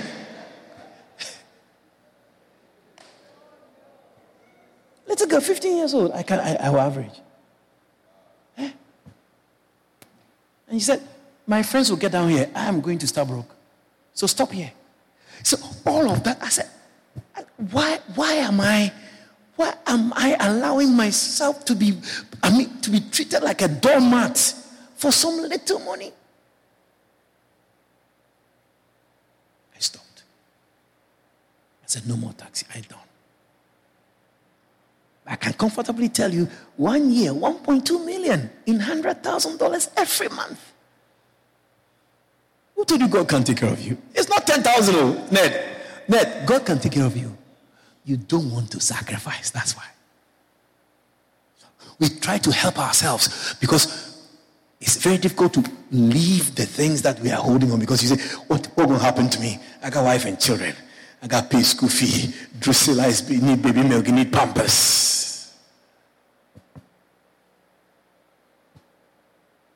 But when you sacrifice, you will now begin to have power to be able to convince people. If you can't convince people, your ministry cannot go far. Jesus appeared to the disciples as I close. He came to convince Thomas with the power he received by sacrificing himself. He said, you want to convince you? Come and see. Come see. See. This is the sacrifice. This is the sacrifice. I'm here. I died. I'm alive. This is the mark. Are you convinced? Will you die for me? Will you follow me? But Thomas said, forgive me, Lord. From then, Thomas sat up for the rest of his life. Sacrifice releases power. Man of God, don't be afraid.